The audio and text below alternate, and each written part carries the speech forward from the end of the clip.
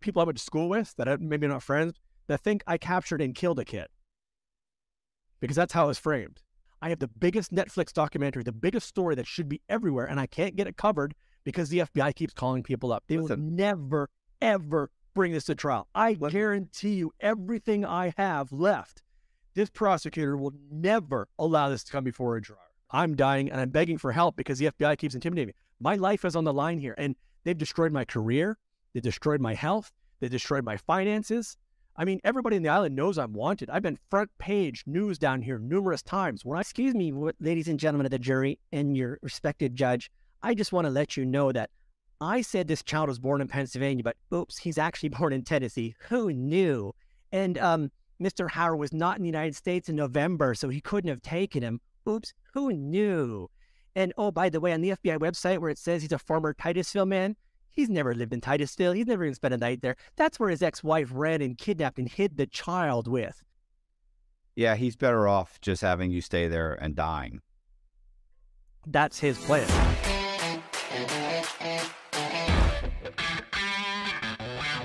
Hey, this is Matt Cox, and I'm going to be doing an interview with Chad Hauer. He is currently in St. Kitts. He lives in St. Kitts. He has been falsely accused of a crime, which he's not guilty of, and we're going to get into his story. It's super interesting, and check it out.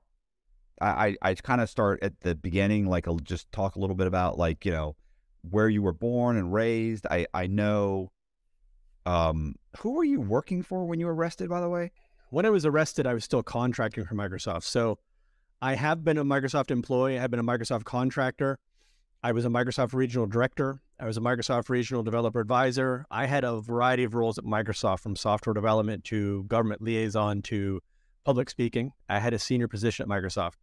But by the time I was arrested, my ex was already causing a lot of issues. Stop. Wait a second. I'm sorry. I'm sorry. That was just a quick question. I was just curious. Oh, okay. I remember I was like, ooh, it was a big company like Ford but anyway, Microsoft. I'm sorry. I want to kind of start at the beginning. Sorry. I want to, like, where you were born, where you were born, kind of raised, like how you know, were you in the military? Did you, you know, like what brought you to working there? What brought you to the situation? But let's start at the beginning, which is basically like where you were born. If you don't, you know, yeah. And take your time, by the way. Don't rush through it. Like, I'm not in a hurry. Okay. Well, I was born in Erie, Pennsylvania, and I grew up in towns called Erie and Edinburgh, both of which are in Erie County. And I lived there until 1994, and I left the state of Pennsylvania in 1994 because I started getting more successful in my career. And I also wanted out of the state of Pennsylvania because it's a highly bureaucratic state. And anybody who lives there... Mm-hmm. Sorry, what was the career? What? Software development. Oh, okay. So I was starting to advance in my career, and especially at the time, Erie is a former industrial town. It's, you know, it's lost like almost half its population in the last 50 years or something. Right. It's squarely between Buffalo, Cleveland, and Pittsburgh. I mean, it's dead center of the Rust Belt. And so, you know, there just weren't a lot of opportunities there. The economy wasn't fantastic, and Pennsylvania is an extremely bureaucratic state to live in. And I just didn't want to live there. So I had some job opportunities, and we finally got out in around 1994. And I went to a few places on short-term contracts to Texas. And then we were going to move to Michigan. I was working in Michigan for a while for Kelly Temporary Services at the headquarters. And then I got another job offer. So I actually left that job, and we moved to Tennessee in 1995. And then I lived in Tennessee. I traveled while I was in Tennessee. So we got married in 94, and we still lived in Pennsylvania. And then we moved out of Pennsylvania pretty soon after we got married and ended up in Tennessee in 1995. And our son was born in 1996. And other than travel, I stayed in Tennessee until 2001 when I left the United States. Even while in Tennessee, go ahead. Who were you working for at that time? In 95, I was working for a company called Tennessee Eastman, which you may have heard of, Eastman Kodak. And a lot of people don't realize that Eastman and Kodak actually separated into two companies in the early 90s or sometime in the 80s. I don't remember exactly when. But they're actually separate companies. And Eastman was one of the largest chemical companies in the world at the time, and still is. They're like the size of, you know, Dow Chemical, I think, was the only one that was larger. And their world headquarters is in Kingsport, Tennessee. And so they had hired me and paid for us to move to Tennessee. And I worked at Tennessee Eastman for a while, and then it was a very nice company, very nice people, but the work was, I found to be rather boring. So I started to look for other job opportunities, and I started working for the companies that I would start to travel. So I think the first company I worked for was in Connecticut. So I would go to Connecticut one week and then come back to Tennessee for a week. And my wife at the time, who I call Vecna, that's my nickname for her. I don't know if you watch Stranger Things or not. But Vecna is basically the demon in Stranger Things. And I say it's to protect her privacy, so I'm not publishing her name all over the internet, although it's all over the court documents. So I call her Vecna. Right. All right. So, we had a house in Tennessee, 10 acres. She had, she was in the horses. I bought her 4 miniature horses, and we bought a horse farm, and I commuted to Tennessee Eastman.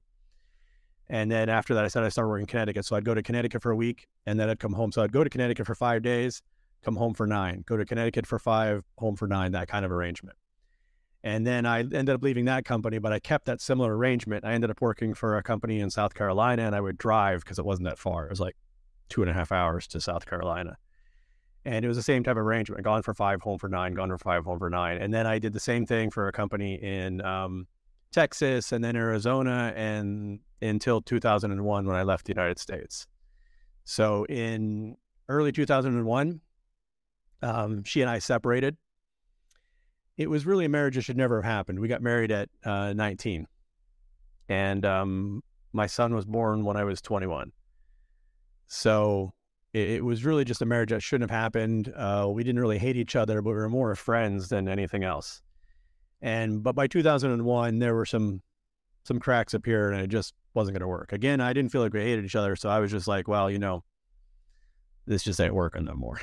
Right. So I said, let's call it quits, and let's not put any more into this, So I decided, well, When you say that things weren't bad, so you're not talking about like there's the police are being called, there's no. matches, it's just No, we just not good together anymore. Yeah, well, we were never really good. We were just more friends that ended up getting married. I'm autistic, and I didn't know that until much, much later in life. I didn't know I was autistic till it was either last year or the year before. I can't remember. But it's in the last year or two I found out I was autistic. And we were more friends that just ended up getting married, basically. At 19, we never really fought.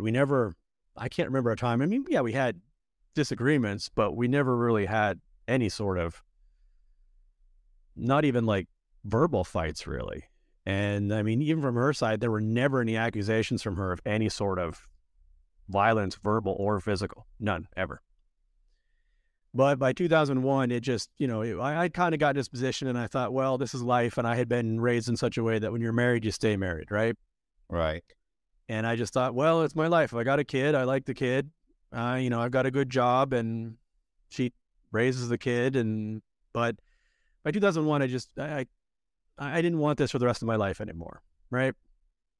So I said, okay, let's just call it quits. And I gave her the house. I gave her one of the cars, which was reasonably new at the time. It was, I think it was I have to look, but it was only like a few years old. And it was in good shape. And I paid her like about $3,000 a month in alimony and child support for a few years. So she was set. And I thought, okay, we can just work this out, right? And since I didn't have a place to live, I actually went and lived with her brother and his wife, her brother and her sister-in-law, for about a month because I had nowhere to go. In her parents' former home, actually, where we used to live when we first got married. And I had been already traveling overseas since 1997 for conferences. So I was already an international conference speaker, and I was quite well known. And I constantly had job offers. I was turning down job offers even when I was not looking for a job. In the 90s and 2000s, I was very successful in my career, and I was one of the top people. And the IT industry was super hot back then. So I always had job opportunities. I'd already been traveling to Europe several times a year since 1997 to speak at conferences. And I always wanted to live in Europe. And the only reason we never really moved is Vecna didn't want to move to Europe. And I got that. So that wasn't really, I didn't hold that against her anything. But since we were separated and I had no place to live, I started looking at the job offers I was getting, and pretty much right away I got offers overseas. So I was like, okay, let's go. And plus, even the offers overseas, they didn't seem to care where I lived anyways. So I went overseas, and I kept speaking at the conferences, and I just ended up, working overseas. And I would come back into the U.S. and I thought, okay, well, we'll finish this divorce up and everything will just be kind of amicable. And, let's keep the child where he is, because he was born in Tennessee. He was raised in Tennessee. That's the only house he had ever known, was there in Tennessee, Eastern Tennessee. And I just thought that, no judge is going to give me at the time, let's see, he was still 4. He hadn't had his 5th birthday yet. So he was 4 initially. And I thought, no judge is going to send a 4-year-old overseas. And I'm not really in a position to provide full-time care for a 4-year-old with my work. Right. And so there had been some issues of concern, but at that point, now this did change, but at that point, I never really had any concerns for his welfare. And so I just felt that she was really, at least at that stage, the best option. And so I thought, well, I was still traveling back to the U.S. a lot because I had conferences in the U.S. too. So wherever I was, they would fly me to the U.S. And I figured, well, when I come into the U.S. several times a year, I'll just book some extra days. I'll fly to Tennessee or drive to Tennessee, depending on wherever I am. And in the summers, I'll come and I'll spend time with him as I can. And as he gets older, I thought, okay, well, he can come with the summers with me. And I was really just quite naive about who she was, because pretty much immediately she started interfering right away. So initially, the divorce didn't happen right away. It took a little more than a year to get the divorce to go through, because I was not living in the U.S., and divorce in the U.S. is a state law. And so when you're not a resident of any state, it makes it a little bit difficult. So I found a lawyer in Knoxville who would assist me, and I had to have her basically file for the divorce because I couldn't, because I was no longer a resident of any state. And things started right away because we put together a draft parenting plan. And it was basically along the lines of, I'll call and, she'll just let me on the phone. And when I come in the country, I'll give her, I don't remember the exact details of the original parenting plan, but it was something like I'll give like 2 weeks notice when I'm coming in the country. And as long as it doesn't interfere with his schooling, then I would have certain visitation rights where I could pick him up and take him for certain amounts. And it was like, there were certain time periods, like I could take him for 72 hours. Or there were certain regulations, right? But I was just trying to work things out. I wasn't trying to, cause any problems. And she just started right away with interfering. I would call and they would never be there. It would always go to the answering machine, or she'd only let them talk for a minute. And there were already problems from the get-go. And Tennessee requires you, when you get a divorce and you have a child, you have to go to arbitration to try and resolve things instead of having to fight it out in the courts and waste the court's time. And that's a good thing. All right. So we went to arbitration, and I remember this very clearly because the arbiter was a woman, and she was just about to retire. This had been a career. I don't remember how long she'd been in arbitration, but it was a long time. It was decades. And she was retiring, and we were one of her very last cases.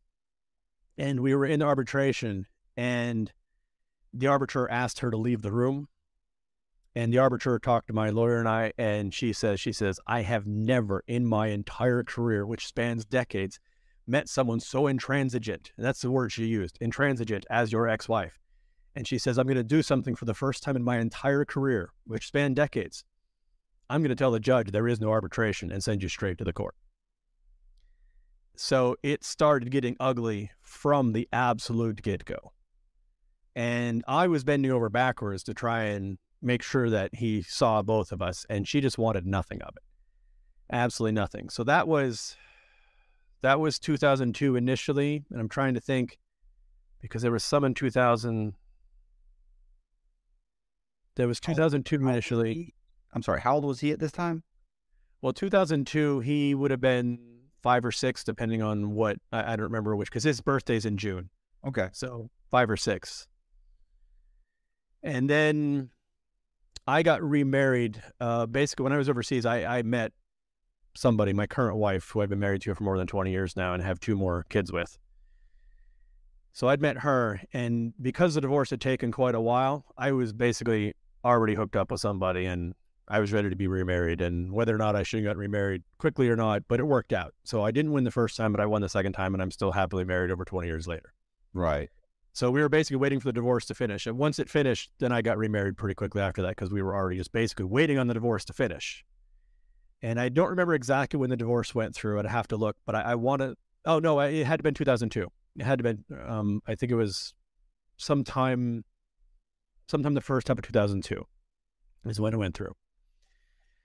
And again, the parenting plan just wasn't working. So I would call and they would never be there, or I'd get the answer machine, or he'd get on the phone for just a minute. I would fly into the U.S. and she would agree, okay, you're coming to the U.S., come for visitation, come pick him up and you can have him for the weekend according to the arrangement. I would come and they wouldn't be home. And so it was like all these visitations. I don't remember how many there were, but I can only remember 2 that actually succeeded initially. And even though she tried to interfere with, and it was just horribly nasty about that. And then she just kept interfering in the visitation. We had to go back to court a number of times. She just kept violating the visitation orders. And these weren't like me just showing up at the door. These were prearranged visits. Right. These were things according to the, like, hey, I've notified you however many weeks ahead of time it's specified, and you've already agreed to these visitations. So you certainly should be at the house when I come, right? And it was just a constant battle. So that went on for about 2 years. And in 2004, and I can look up the exact dates, so I'm going off memory, so I may not have the exact months when I'm working off memory, but I definitely have the years and the approximate month. So let's say mid 2004, June-ish maybe, I called, and I'd been trying to call and they would never answer. And so one time I called and she was outside. She would leave in the house a lot and go outside and deal with the horses, and that's fine. I'm not criticizing that. That was perfectly appropriate. But one time I called, and every time I got the information, I'd be like, hey, it's Dad. You there? Can you pick up? And normally nothing, but he picked up, and I was like, yo, cool. I couldn't get through. And he's like, hey, Dad, what's up? And I'm like, so, I haven't talked to you in a while. What's up? And he's like, we're moving to, and I hear the door open, get off the phone. And she slams the phone down, and all I can hear is, we're moving to Cherry. And, I don't know where Cherry is. And when you move, you have to go before the court and tell the court you're moving. You can't just move, right? Right. And every state varies, and I have to look this up again, but I think in Tennessee, it's either 30 or 60 days you have to notify the court. And they don't generally stop you. I mean, they can. But generally, it's like, we just want to make sure that the parental rights are going to be transferred, everything's good, where the jurisdiction is going to go to, and the court just needs to know. And you can file objections, but generally it goes through. So she didn't do that. She didn't even tell me. Now, prior to this, a few months prior, and I don't remember when, but I think around March, sometime in the spring of 2004, she had, and I don't remember if it was an email or a letter, or, because she didn't like to speak with me on the phone. So we mostly communicated by email. And because especially back then, living in Europe, and I was traveling a lot, I was in Russia at that time, I think. So 2004, maybe in Cyprus. We were going between Russia and Cyprus, back and forth between 2 places. But mail took a long time, especially into Russia. I mean, it could take like 6 to 8 weeks sometimes, and sometimes never arrived. So we relied a lot on email. But at one point she had mentioned, because neither of us was from Tennessee, and I love Tennessee, but she's like, I don't really have anything in Tennessee. So she was like, do you mind if we move closer back to her parents? Which is also where my parents at the time lived. We were both from Erie County, Pennsylvania. And I said, well, in principle, I'm open to the idea. I understand you don't have anybody in Tennessee. Alex has been raised there. But if you think it's a better move, I'm certainly open to discussion about the matter. I made it very clear that it was not a, hey, move whatever you want. It was just, yeah, I'm amenable. Okay. But it was always, hey, let's discuss it when you think that might happen. Because the way she mentioned it was like, sometime in the future. It was never like casual thought. Movement. Yeah, it was just like, what do you think? And so I was like, yeah, okay. And then so when I talked to him within a few months of that discussion, and he tells me, hey, we're moving to Cherry, and then she slams the phone down. I'm like,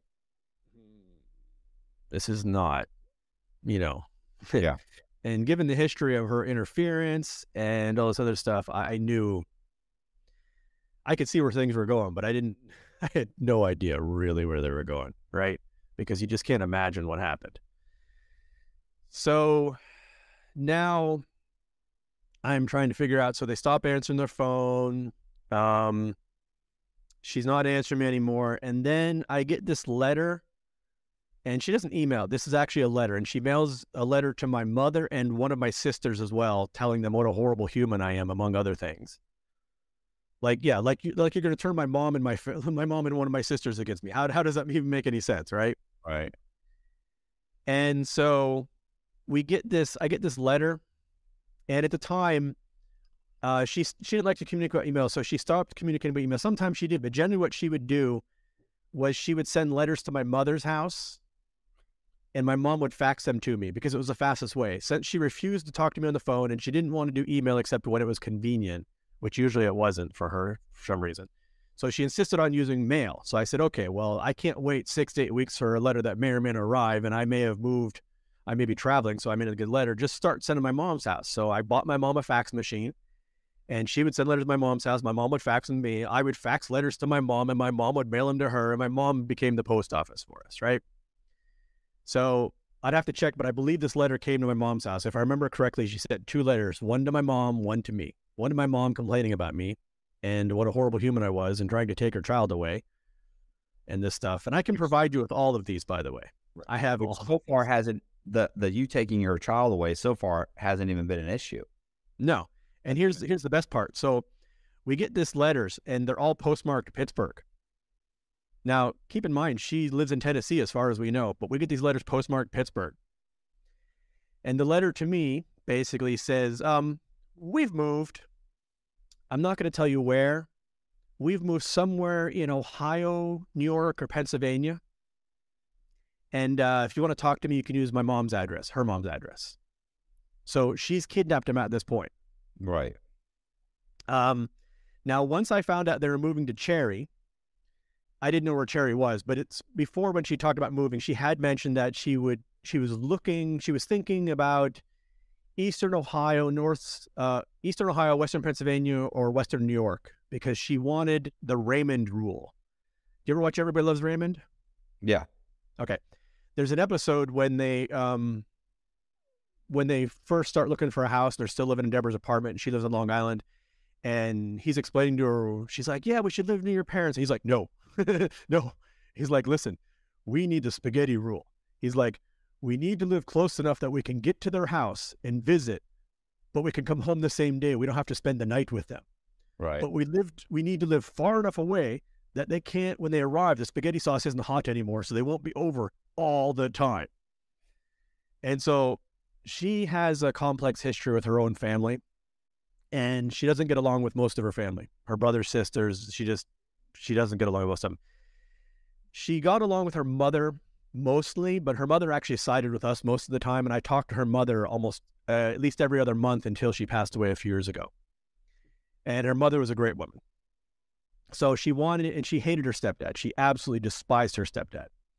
So I knew that she would be the Raymond rule. I knew that she would probably be around 2 hours from where her mom and stepdad lived, so that they wouldn't be over all the time, but that they could come the same type day thing. So that kind of gave me an idea. But that's still a pretty big area. I'm still searching an area larger than a lot of European countries. And so we get this letter. Oh, sorry, before the letter. Okay, before the letter. So he says we're moving to Cherry. So the first thing I did was I start searching these areas for every town called Cherry. But before I even did that, I contacted the court, and we filed in the Knox County court in Tennessee that she was planning to move and that she hadn't appeared before the court. So the court issued her an injunction, and it did not tell her she could not leave the state of Tennessee. What it told her was, you have to come before the court before you leave, and it set a court date. And she was served with this notice in Tennessee. So she was still in Tennessee, and she was served with a notice to appear before the court. And the court date wasn't that far off. It was like a month or something from when she was served, maybe even less. So plenty of time. The court date came, and she didn't show up at the court. And then we got a letter that she's moved to Pennsylvania, but she's not telling me where. Right. Okay. And that letter, I would have to look it up. If you want me to look all these up, I am at the computer, but it'll take a little time to look them up. But off memory, September 2004. Okay. Okay. And again, it just says, I'm not going to tell you where we are. And it basically says, I'm not going to give you a phone number. If you want to contact us, send mail to my mom's house. Not my mom, her mom. And we'll contact you when we feel like it. It actually said that. That's made up exact words, but because the judge quoted this later. So it was basically, hey, bugger off, we'll contact you when we feel like it. And it was postmarked Pittsburgh. So the court hearing came and she didn't show up. So now I had to fly back to the United States and try and find my son. So I couldn't book a last minute ticket. They're very expensive. I had to arrange my work schedule, that kind of stuff. And this is 2004. Now, I've been on the internet since 1986, but that's very rare. 2004, yeah, I mean, some people had the internet, but, the internet, it's not the internet of today where everything's online, okay? Google Maps wasn't what it's not what you're used to today. No, yeah. I remember in 2004, I was using, was it MapQuest? Remember MapQuest? You would print out? Yeah. But if you remember, even back then, MapQuest wasn't as detailed as the maps are today. Yeah, it could get you from a city to a city, but if you wanted to get to some farm in Pennsylvania, it probably wasn't going to get you closer than the city, right? Right. So the details weren't there. So now I'm searching Cherry, Pennsylvania, Cherry, Ohio, Cherry, New York. And let me tell you, there are a ton of towns called Cherry something. Right. Cherry Tree, Cherry Hill, Cherry Station, Cherry B. I don't know. There's all these places called Cherry. So now, and I'm left and the school districts aren't all online at this point. So I'm like, well, he's got to be in school, right? It's September. She can't keep him out of school. So my strategy was start calling up all the schools that I can find. But most of these schools don't have email at this time. So I'm having to fax. So I'd call them and they're like, okay, you got to fax us a quarter to prove you're the father and fax us identities before we'll even talk to you. And so I'm calling all over Ohio and all over Pennsylvania and New York and, I'm just not getting much luck. So I just finally start calling the county level stuff, right? So I just start calling Erie County, Crawford County, or, all these different counties and I call the school administration. Instead of targeting the schools, I'm going directly at the higher level, right? School district level stuff. And there's still several school districts per county, but I just start calling all these school districts. And so I finally start calling ones in Venango County, which I never thought she'd move to Venango County. That's 2 counties away from Erie County. It's not a place that had ever been discussed, ever.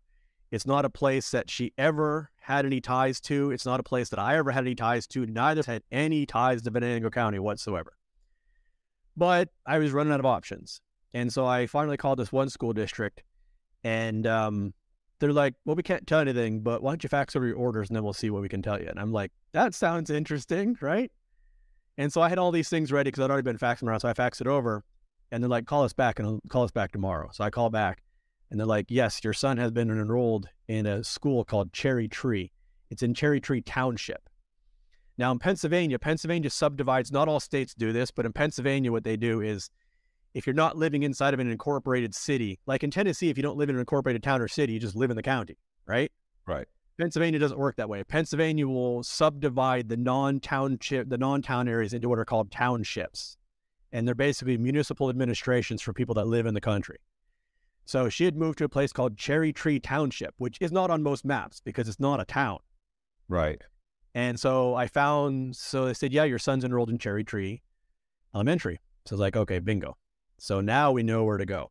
So I get a lawyer in Pennsylvania and we start working on that, but we still don't know where she lives. So we can't serve her because I have no address. So all I know is that she is in the Cherry Tree Township within Venango County, Pennsylvania, but still Cherry Tree Township is a rather large geographical area. I mean, it's not countryside, but it's, it's not like showing up in a town of 1,000 people looking for your son.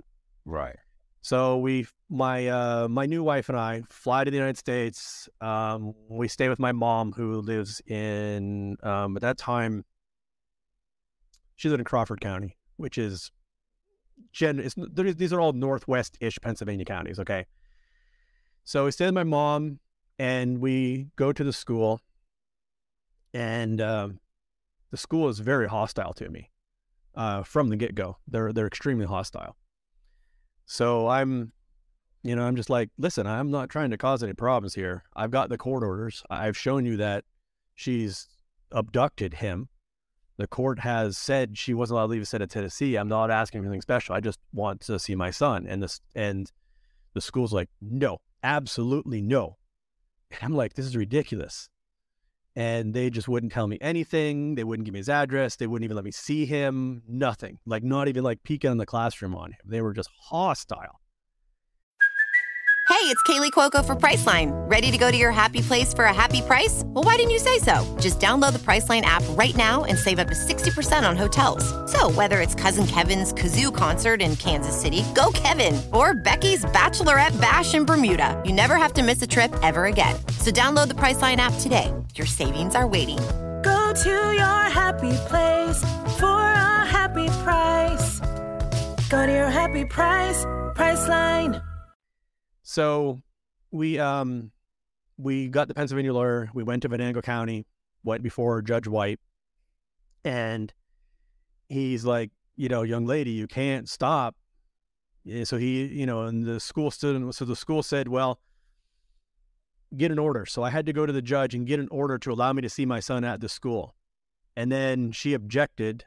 So we had to have the police come to the school. So I was only allowed to see him if I went with police. So they called the Venango County Sheriff's Office and they arranged a time. On what grounds is she fighting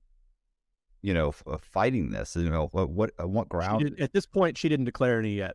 I'll get to when she started declaring stuff. But so far, she has declared no grounds. None. Not before the judge or anything. She just raises objections. So we go and we visit the school. The Venango County Sheriff sent a deputy. Oh, I think two of them. I don't remember. It doesn't matter. But there was a car and some police.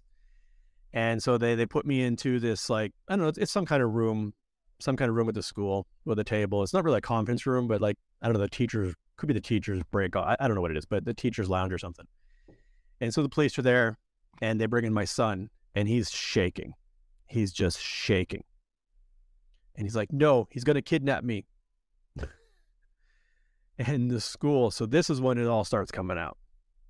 And the school's like, we were instructed you would kidnap him, and that's why the police are here and all this other stuff. And I'm like, if you look at what's happened, I am not the one who has kidnapped him. And they're just like, well, she told us you were going to kidnap him and all this other stuff. And they continued to be hostile. But they did let me speak with him, but he really wouldn't talk to me. He just wouldn't say much. So I'm like, I said, I need his address, and they wouldn't give me his school file. They wouldn't give me anything. And eventually, I don't remember how it worked out, but I basically convinced them that I had a right to see his school file. And so I opened a school file, and the first page is his address. So, of course, I wrote that down. Now I have a place to serve her, right? So we go back to the judge and all this stuff, and now we get, so Tennessee has now issued an order finding her in contempt for not showing up to the court hearing. And they've held her in contempt, and they tell her basically we're I don't know the proper legal term, but they're calling her to court again. They're saying you didn't come to the first one, you are in contempt, you need to come to Tennessee before the court and answer for your contempt, and if you want to move, go through the procedures, right? And she was like, no, I'm in Pennsylvania. You judge her in Tennessee. I mean, literally, it was just like that. So we go to the Pennsylvania judge. The Pennsylvania judge communicates with the Tennessee judge. He calls him, gets him on the phone, goes back and forth, and he issues an order ordering her to go back to Tennessee before the judge. And she told the Pennsylvania judge, she told him, I mean, she didn't actually do the finger. I'm dramatizing a little bit here, but she told the Pennsylvania judge, no. So the Pennsylvania judge said, okay, you want to play, do you?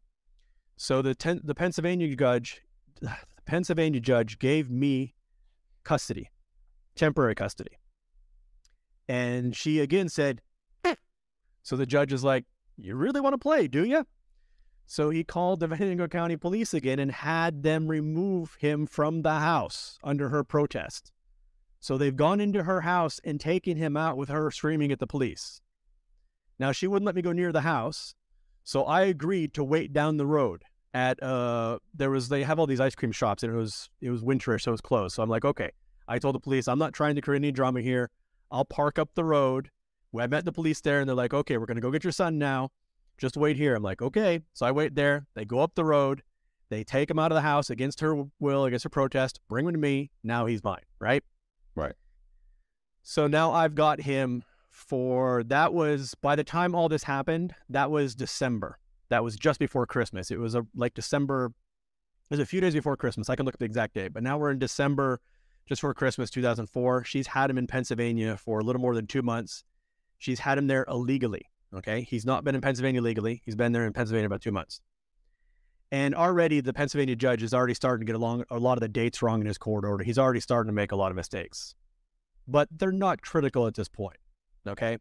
But they do show he's starting out to be very sloppy from the beginning. He cites the wrong day that she moved, the wrong month even, and things like that. But hey, I'm getting custody. I'm not going to nitpick at the judge, right? He bilked some of the nation's largest banks out of an estimated $55 million because $50 million wasn't enough and $60 million seemed excessive. He is the most interesting man in the world. I don't typically commit crimes, but when I do, it's bank fraud. Stay greedy, my friends. Support the channel. Join Matthew Cox's Patreon. So we get him and my whole family. We go to Williamsburg, Virginia, and we stay there for a week, have like a family reunion. And then we moved to Tennessee again. And my second wife and I, we rented a place. We went to Tennessee before school had to start. We enrolled him in school in Tennessee again, and he attended school in Tennessee. Since she kept ignoring Tennessee orders, the judge in Tennessee sent another hearing for March. I don't remember the exact date, but it was the middle of March. I want to say March 15th, 2005.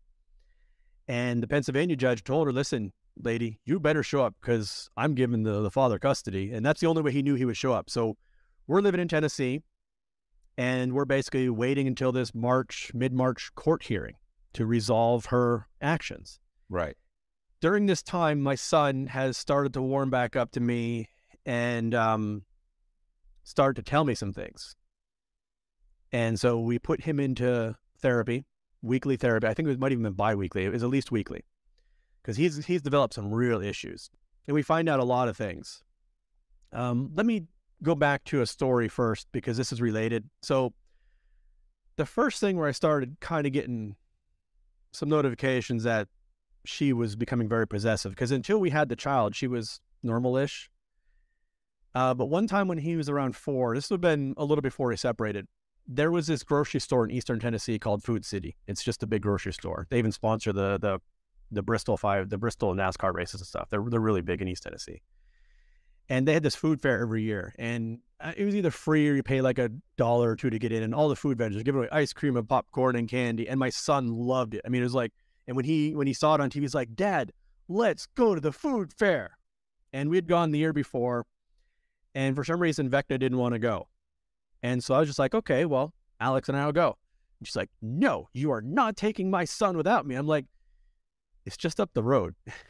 It's a few miles. Right. We're just going to come back. And we were still married. There was not even talk of separation, nothing. I'm like, listen, we're married. It's our kid. I'm just going up the road. And she's like, no, you cannot go. You cannot take my son. And she's like, you cannot take my son. I'm like, But he really wanted to go. So I was like, well, screw it. I'll take a wrath when I come home. Because she was never really known for just like screaming or having, just mean wrath. I mean, she might get upset, but never really go off on me, right? So, I mean, she had even her family knew she had like a mean streak. But she'd get angry, but she wouldn't like scream or she just might get a little meanish, right? Right. So she was very quick to get a little bit meanish, but it usually never went very far.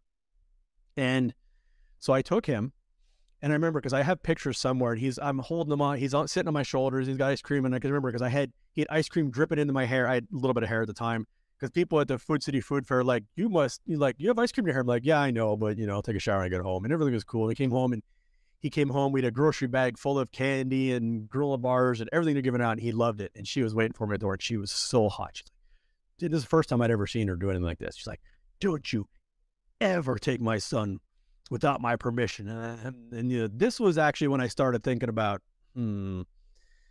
this might be, you know, there's some troubles here. We might want to, I was starting to think a little bit about separation at this point.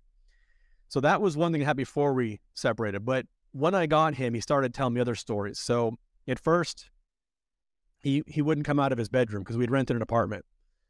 And every time he'd go in his bedroom, he would just cry. And it took me a long time to get out of him what was going on. And they had all these horses, and she had like 30 cats, and she had like 20 dogs, and she had volunteered at the Humane Society, and later on she took a job there. And she used to take my son. What's that? She had 30 cats? Oh, yeah. Even when I lived there, she had like 30 cats. Yeah, there were cats Not everywhere. in the house. Oh, yeah. Mm-hmm. Yeah. Oh, okay. Wow. All right. I got photos. Yeah, I got photos. My son one time took a bunch of cats and put them in a dump truck and run around the house. They'd play dead because they didn't want to follow the dump truck. So, yeah, maybe it's only 20. Okay, but there were a lot of cats. There were a lot of cats. Okay, maybe it wasn't 30, but there were probably at least 20. And I'm not joking with that. There were at least 20. I can name some of them. There was one cat because we had this large bathroom that was like the size of a small bedroom. And we had one cat as territorial, would never leave the bathroom. So we had to put food and kitty litter in the bathroom. It just never left the bathroom. No other cats went in there. Just territorial. And so, but it was a 10-acre horse farm too. So my son was used to running around the horse farm on his own. But she had a bunch of dogs too. I don't know how many dogs, like five or six dogs, right? And at this point, remember, I'm sending her $3,000 a month approximately. And this is in 2003, 2004 dollars. So that's probably at least $5,000 today. And her house payment was $600, and the house was fairly paid down. The car was paid off. So basically, she had no debt other than a $600 house payment, which included insurance and taxes, by the way. So she should have been able to live on $3,000 or $5,000 equivalent today. But she had these horses, and she had babies, and she ended up with 6 horses, and she wasn't the fantastic best with money, so she was having trouble living on that money. And she used to take my son to the Humane Society, even when we were still together, and because he enjoyed the dogs and the cats there, and it was good for him. But he knew from a very early age what happened to dogs and cats that don't get adopted, right? They get put down. And she did it on a regular basis, and she was very pragmatic about it, and she just explained to him, you know, we can't feed everybody, this is what happens. Well, out of all the pets that they had, all the horses, he had one dog, and I have photos of it. I was going through the photos the other day, and I found some. I lost a lot of photos pre-2008 or 2009, but I still have a lot. I still have probably thousands. So he had one dog, and the dog, well, it had a name, but his name was Black Dog. That was the dog's name. It was a black dog, and it was a black lab type thing, and he called it Black Dog. He would go outside, and this was like Lassie to him, right? He'd run all over the horse farm, and the dog followed him everywhere. This was his buddy. And the dog wasn't that old. It wasn't in the baddest shape. And I come to find out, I'm not very emotional because I'm autistic. I have delayed emotional processing, but this is the one story that it always gets me. So after a long time, a lot of coaxing, he says, Black Dog is dead. And I'm like, what happened to Black Dog? Because, I mean, I knew Black Dog. I mean, Black Dog was there when I lived there. And, you know, all the dogs were cool. I mean, I'm a dog cat person. I mean, we have 3 dogs here. We had 3 cats. We have 2 now. We've got a rabbit. We had some fish. I mean, we had 2 goats. So we have pets here. But of course, and so he says, Mom took Black Dog to the Humane Society and put it down. And I said, why? Was Black Dog sick? Because I said, Black Dog wasn't that old. Black Dog at that time would have been, 6 or 7, which is mid-age for a dog, but, not exactly old, especially a mid-sized dog like that. They usually live 13 to 15 years. And he says, Mom said you don't send enough money for dog food, so we had to put him down.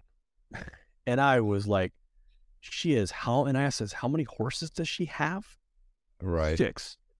I'm like, you know how much horses cost to feed, especially in the winter?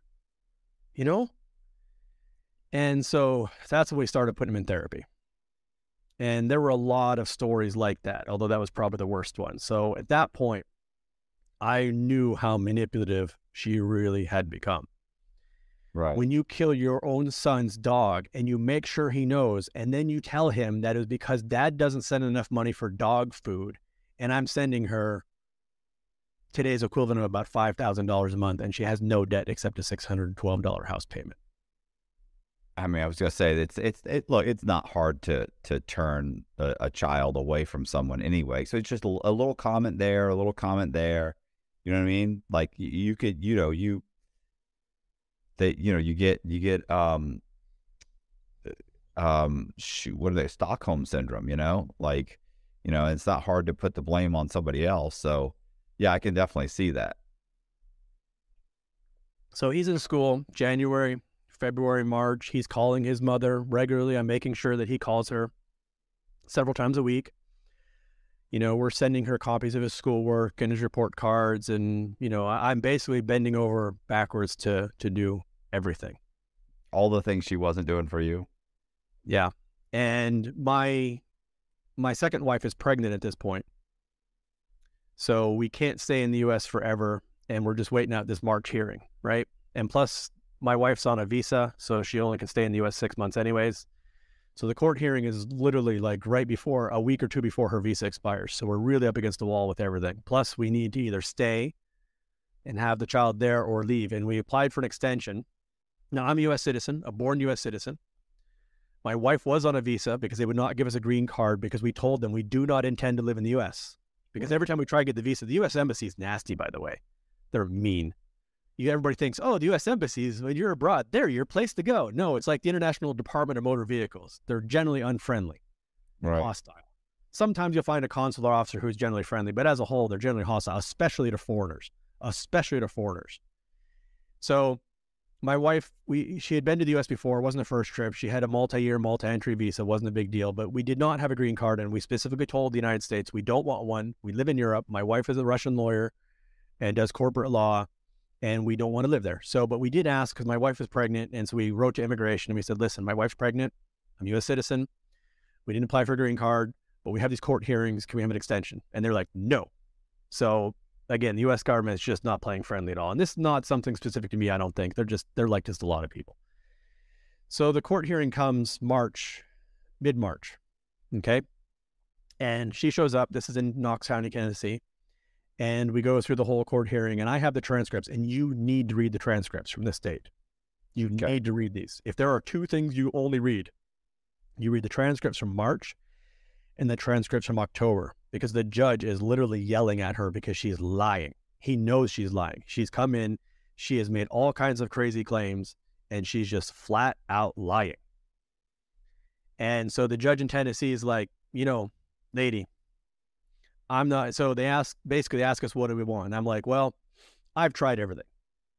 So send him with me overseas, and I'll send him back for the summers. And the judge is like, I'm not quite ready to do that. And so he asked her what she wanted. She's like, I want full custody and the father never to see him. And the judge is like, that's not workable.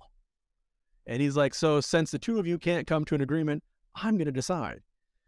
So what the judge decides is, because prior, I wasn't allowed to take him out of the country. I mean, I could take him to Canada and small stuff like that, but I wasn't allowed to move overseas with him, and I never did. So the judge said, here's what I'm going to do. He said, the mother's going to get custody back, because I had custody at this point. So he's going to transfer custody back to the mother.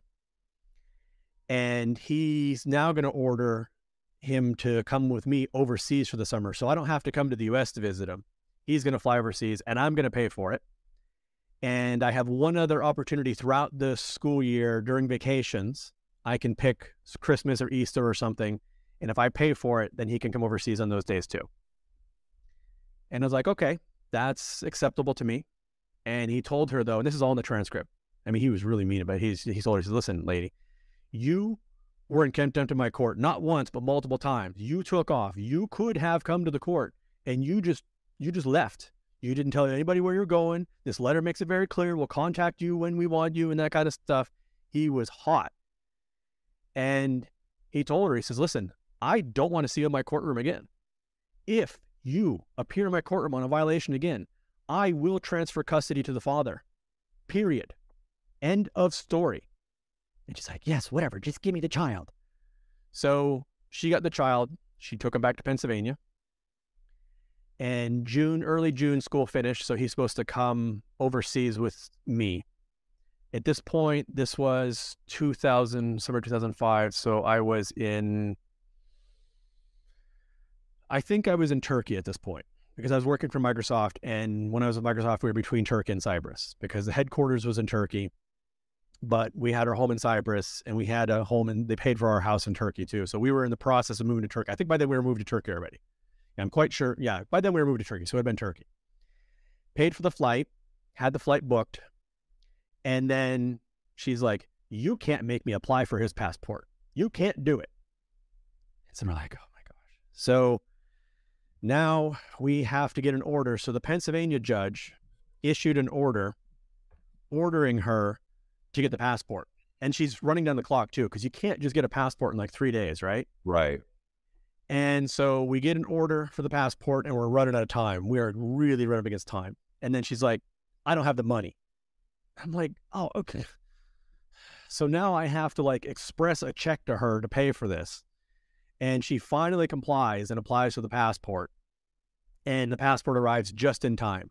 I mean, it arrives like, I don't remember. I mean, not long before he's supposed to leave. But she's like, well, I can't be bothered to take him to the airport. It's too much trouble. So I'm like, okay, I'll have somebody pick him up. So my stepdad, because my mother is blind, but my stepdad's always been helpful. Okay, I didn't grow up with him. He didn't even come into my life until I was like mid to late 20s. So I did not grow up with him, but I've gotten to know him. He's still with my mom. He's always helped my mom out. He's always helped me out. And I've helped him out too. But the point is, listen, I consider him part of the family, even though I never grew up with him. So he goes to pick them up at the arranged time. He has communicated with her. We have her phone number now because the court's like, you got to give us a phone number because she still don't get the phone number. So my stepdad's communicated. It's all prearranged. My stepdad shows up. They're not home. So now I'm out a $1,200 and some plane ticket, $1,300, I think. And again, that's, 2004, 2005 money. So let's say $2,000 today. I'm out that. We don't know where they are. He's not in the plane. So it's back to court again, right? So we file in Tennessee because at this point, Tennessee still has jurisdiction because for jurisdiction to transfer between states for child custody, a child has to live in another state for 6 months. And they have to live in that state legally, not kidnapped. Right. And some representations don't count. And also, the court has to explicitly transfer it. So you have to go before the court where you want it to go to and say, I want you to assume jurisdiction. They have to communicate with the prior court of jurisdiction, and they have to agree to transfer it. This is all law. Okay? So it's still in Tennessee because he was only in Pennsylvania. He was in Pennsylvania in 2004 for 2 months, but he was kidnapped. So it wasn't 6 months, and he was there legally. So now he's been in Pennsylvania from mid-March until early June. So he's been in Pennsylvania 2.5 months legally, but now she's withholding him. So we file in Tennessee because that's the court of record, and that's the court that had issued the last order. So in August, there's a court hearing in Tennessee, and the judge is like, and she's ordered to show up. She doesn't show up again. She does not show up to Tennessee court, and I can look up the date. I believe it was August 12th or 14th, mid-August. She doesn't show up, and the judge is like, well, I told the young lady, I told Miss Oberlander what was going to happen, so I'm transferring custody. So father's got full custody, period. But she's in Pennsylvania, and she's again like, so we have to go back to the Pennsylvania court again. So the Pennsylvania court is like, Tennessee still has jurisdiction. Pennsylvania is not involved in this case yet, and he should have ordered her to comply with the Tennessee order, but he didn't. He's like, well, I want the judge to give her another chance because she didn't show up to the court hearing. And I'm like, yeah, you know why she didn't? He says, because she wasn't at the court hearing, so it's not fair because she couldn't defend herself. I'm like, well, she knew about it. She chose not to show up. It's not my fault she didn't show up to the court hearing, right? And this is really important because there are so many court hearings she never showed up to. Okay? So the judge, he kind of comes to a compromise. He communicates with the judge in Tennessee, and he convinces the judge in Tennessee to hold another hearing. The judge in Tennessee is pissed off now. I mean, he is flaming Cheeto pissed off because she's ignored at least 3 of his court hearings so far. He's already transferred custody. He's warned her what he's going to do, and she has given him the bird every time. But he agrees to hold another hearing, and it's for mid-October, I believe. Again, mid-October. You'll find it. Right. Okay. if you don't have the docs, we sent you the docs or not yet? Okay, we can send you all the docs. The judge orders another hearing for October. And this time I'm flying back to the U.S. again, interfering in my job. Now I'm with Microsoft. Now I'm full-time with Microsoft. Before I was contracting, it was easier for me to flex my schedule. Right. But now I'm a full-time employee, and I have been. So it's really hard to flex my schedule now. It's really quite difficult. So, and the judge in Pennsylvania orders her again. He says, you have to go to Tennessee, and you have to take the child with you. You can't just show up on your own. You can't send a lawyer. You need to go to this court hearing. And so she actually does this time, because the Pennsylvania judge is yelling at her too. Right. And it's the same judge who does it before. So she shows up in Tennessee and she lies. I mean, and the judge is so pissed off at her. And she's flat out lying. She's like, I don't have a lawyer, because her lawyers kept quitting on her because she would lie to her lawyers and they would quit, including her female lawyers. I'm not trying to play a misogynist, Right. whatever, but she had some male lawyers, some female lawyers, but even her female lawyers were quitting on her. And so her previous lawyer was a male. I think this was Martin. I don't remember his first name. So she shows up in court and she starts talking crap about her previous lawyer. She's like, "Oh, my lawyer didn't tell me this. My lawyer didn't that. Nah, nah, nah." And the judge is like, "I know your lawyer quite well, lady. He's a lawyer in this county, and I deal with your lawyer all the time. I've known this lawyer for 10 years. This does not sound like Mr. Martin." And she's like, "Well, all I can tell you is that's what happened." And the judge is like, "I don't believe any of this." So he says, we're going to have a recess. We're going to break for lunch for a few hours. And he gets the police type person that's in the courtroom. I think is the bailiff. I don't know if that's a proper term. Bailiff. Yeah. So the bailiff, he turns to the bailiff and he says, I want you to find her lawyer, Mr. Martin, and you're going to call him to the court. If he's in the county, you call him into the court and tell him he is to appear before the court at 2 p.m. or whatever lunch finished, right? So we take a break, go get lunch, whatever, and her lawyer shows up at 2 o'clock. The judge puts her lawyer, who is no longer her lawyer, onto the stand. Right. And he asks her, he says, "Listen, if I put your lawyer in the stand, are you going to claim attorney-client privilege?" And she's like, "What's that mean?" And he's like, "Are you going to tell your lawyer he can't say anything?" She's like, "No, my lawyer can say whatever he wants." And so he gets her lawyer, puts him on the stand as a witness, and he contradicts everything she said. Everything. In fact, the judge is like, "She said this before the break." And he's like, "That's not true. That's not true. That's absolutely not true." I mean, her lawyer flat out said she was lying. Right. So now the judge, I mean, he's like, take a flaming hot Dorito planted in Chernobyl and mix it with a potato grown there hot type thing. Okay. He's like nuclear core hot. And you can see it in the transcript. And so basically the end result is he's like, "Listen, I already transferred custody in August. You didn't show up again. I don't know why we're having this hearing. I only did it because Judge White thought we should have another hearing. So I'm here. I went through the motions. But if anything, my decision has only been affirmed by what I see here. The father has custody. You get him in the summers. That's it. Go away. If I ever see you in my court for so much as a parking ticket, you will be in jail." Now, this was family court in Pennsylvania.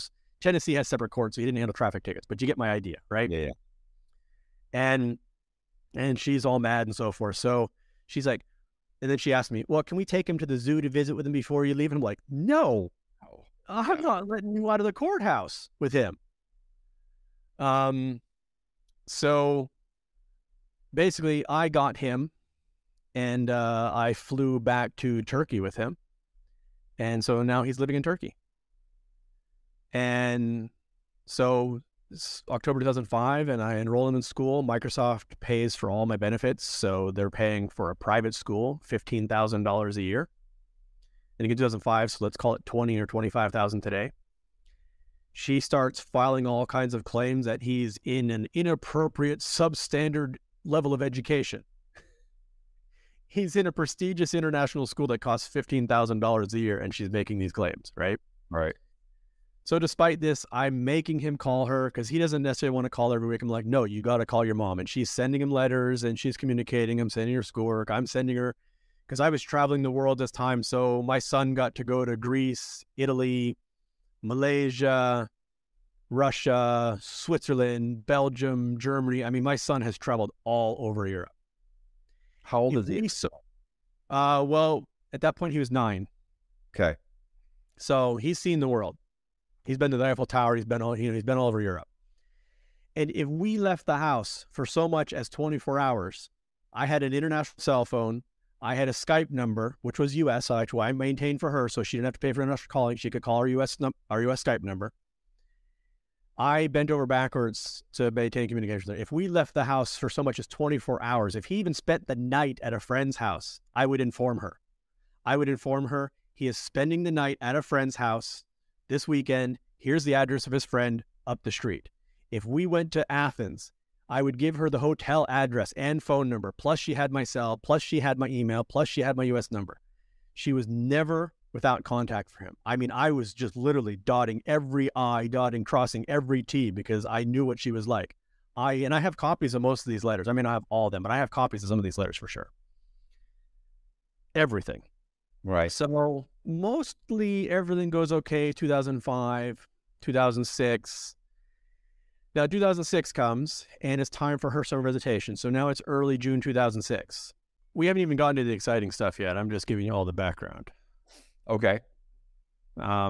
So now it's June 2006, right? Right. And I have to go to the United States for Microsoft, which I did a lot anyways. I would go for Microsoft and other things. So I always had these flights. So I just made my ticket fly like a day or two early, and it matched up with the time he had to be in Pennsylvania. So we flew together from Turkey to Boston. And in some TikToks, I'd mentioned that I'd gone to Seattle, but I learned as I was going through the pictures of the day, it wasn't actually a Seattle trip. This was a Boston trip. The Seattle trip was earlier. So I had to go to Microsoft. I had to go to Boston for Microsoft for a week. So we both went to Boston. I stayed in Boston for a week. And then I left Boston mid-June. And this is all in immigration records. The FBI has proven this. I have not been in the United States since mid-June 2006. And I was only there for 1 week. And I was in Boston, Massachusetts. Okay? Okay. So from Boston, I paid for him to go fly into Cleveland. I paid for a flight escort because his birthday was coming soon. So he was either 9 or 10. His 10th birthday was right around then, because his birthday is early June. So he maybe just turned 10 or was about to in a day or so. So he's basically 10. And I paid for an escort to fly him to Cleveland. And then in Cleveland, I don't remember if my parents picked him up or her parents or how, but basically he got to her. Okay? And just because Cleveland, Erie is a small airport, and where she was in Titusville, there's no airport. So, whether it's Pittsburgh or wherever, it's going to be a drive to an airport no matter where. So got him to Cleveland, and then he got on to where she was living in Titusville. And then it started right away. I would call, wouldn't answer. So basically, I didn't get to talk to him all summer. I would call, never answer, never anything, the same stuff. And we always knew that this summer was going to be a problem. We knew, but I was going to comply with it. I always complied with the orders. I complied with every order to a T. You will never find any court filing that I violated any Tennessee order. You will not even find an allegation that I violated any Tennessee orders. And they don't exist. Right. Because I was so, don't know the right word for, but I was so, yeah, that might be the right word. I was going to say neurotic, but that's not the right word. Yeah. But I was overly careful about complying with everything, even though I knew she wouldn't. So we knew there was going to be trouble, but I thought she'd let me talk up. So then mid-August, my lawyer in Pennsylvania finds out there's a court petition been filed in Venango County against me. And there's a whole laundry list of things she says about me, none of which are true. Says I was mugged, says our house was broken into, says just literally makes up stuff. Now, what yeah, she claims I was mugged in Turkey. Okay. What she does, what it does is it proves that my son that I've communicated with her, because my second son needed surgery. So when we were in Turkey, we stayed in a hospital for about a week, and they didn't have any parking in the hospital. So I just parked down the road. And so we left the car for a week, and it was a leased car. It wasn't mine. Microsoft paid for it. And we came back. The back window was smashed, and nothing was stolen. The car wasn't damaged. It wasn't in the car. And there were some Turkish dudes sitting on the porch of a house there. And I just asked them, they said a couple of days ago, somebody came and smashed windows of all the cars in the street. And really wasn't a big incident, right? Well, she turned that into an international, and Turkey is unsafe, and I'm not having him in an appropriate environment. He's in a substandard school, and just comes up with an insane number of things. She ends like Cyprus is near Syria, and there's currently a war in Syria because Israel was one of the time Israel had dropped some bombs in Syria or Lebanon or something, and she was making a big stink. I'm like, first of all, we're not in Cyprus right now. Second of all, Cyprus is a member of the European Union, and it's separated from Syria by about 100 and some miles of the Mediterranean, okay? Right. Cyprus is not in any danger whatsoever. There's no way Israel is going to be like, oops, I bombed Cyprus, Right. a member of the European Union. So but she just literally, I mean, just absolutely ludicrous things she's coming up with. But what it does do is, because the kernel of some of the stuff is true, it proves that I've been communicating to her everything. I even told her about the car. I mean, I told her all this stuff, right? And now she claims that Europe is an unsafe place for an American child to live. Okay. Whatever. And she wants Right. custody, and she's not going to return him at the end of the summer. And she waits till the very last minute. She could have filed this in June, but no, she waits till like 2 weeks before he's supposed to be on a plane. Right. So Judge White, the same judge in Pennsylvania. So Judge White is Pennsylvania. Judge Fansler is Tennessee. These are the only two judges involved so far, but there's a lot more. So Judge White says, well, I'm going to hear the petition. So the child's supposed to be on the plane September 2nd. So I'm going to set a hearing for our August 31st. And I don't remember if you ordered me to attend or not, but I'm overseas, and I'm like, listen, I've got a job at Microsoft. I live in Turkey. I left the United States in early 2001. I can't just quit my job and show up at your courtroom in like 10 days. Right. So my lawyer filed, says I can't show up. It's unreasonable. There's no personal jurisdiction over me anyways. They don't have jurisdiction over the case anyways because, here's another detail. In 2005, when I got full custody, remember I had initial custody in 2004, when I got full custody in 2005. After the judge was really upset at her, first of all, he not only did he give me custody, but he ordered the child to move overseas because he knew he lived overseas. In the court order, it says the child is to travel overseas to live. Right. The father is allowed to apply and renew for the child's passport without the mother's approval because she had been blocking before. And because of the history of this case and the mother's noncompliance in the orders and the father's residence overseas, and because the child was born in Tennessee, lived in Tennessee, and the court is intimately involved with this case, the state of Tennessee will hold jurisdiction over this case until the child is 18. Now, I actually asked the court for that, and here's why. If I hadn't asked for that, according to the international treaties, which the U.S. government is a member, which is a signatory to, and does apply to the states as well, jurisdiction would have transferred to Cyprus at that point. Because you can't, if a child lives overseas and doesn't live in, especially, doesn't live, the states can't be just like, Alaska is going to get involved in this child, right? So, countries have rights in these things. So Cyprus would have gained jurisdiction, not in the initial order, but before summer 2006, Cyprus normally would have been the home jurisdiction for custody disputes. Right. But I didn't feel it would be fair to her to make her dispute anything in Cyprus. So I asked the judge.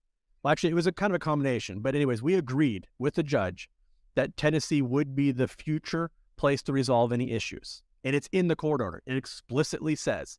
And they did hold jurisdiction to these 18. We have court hearings up until the year 2012 in Tennessee proving they were holding jurisdiction.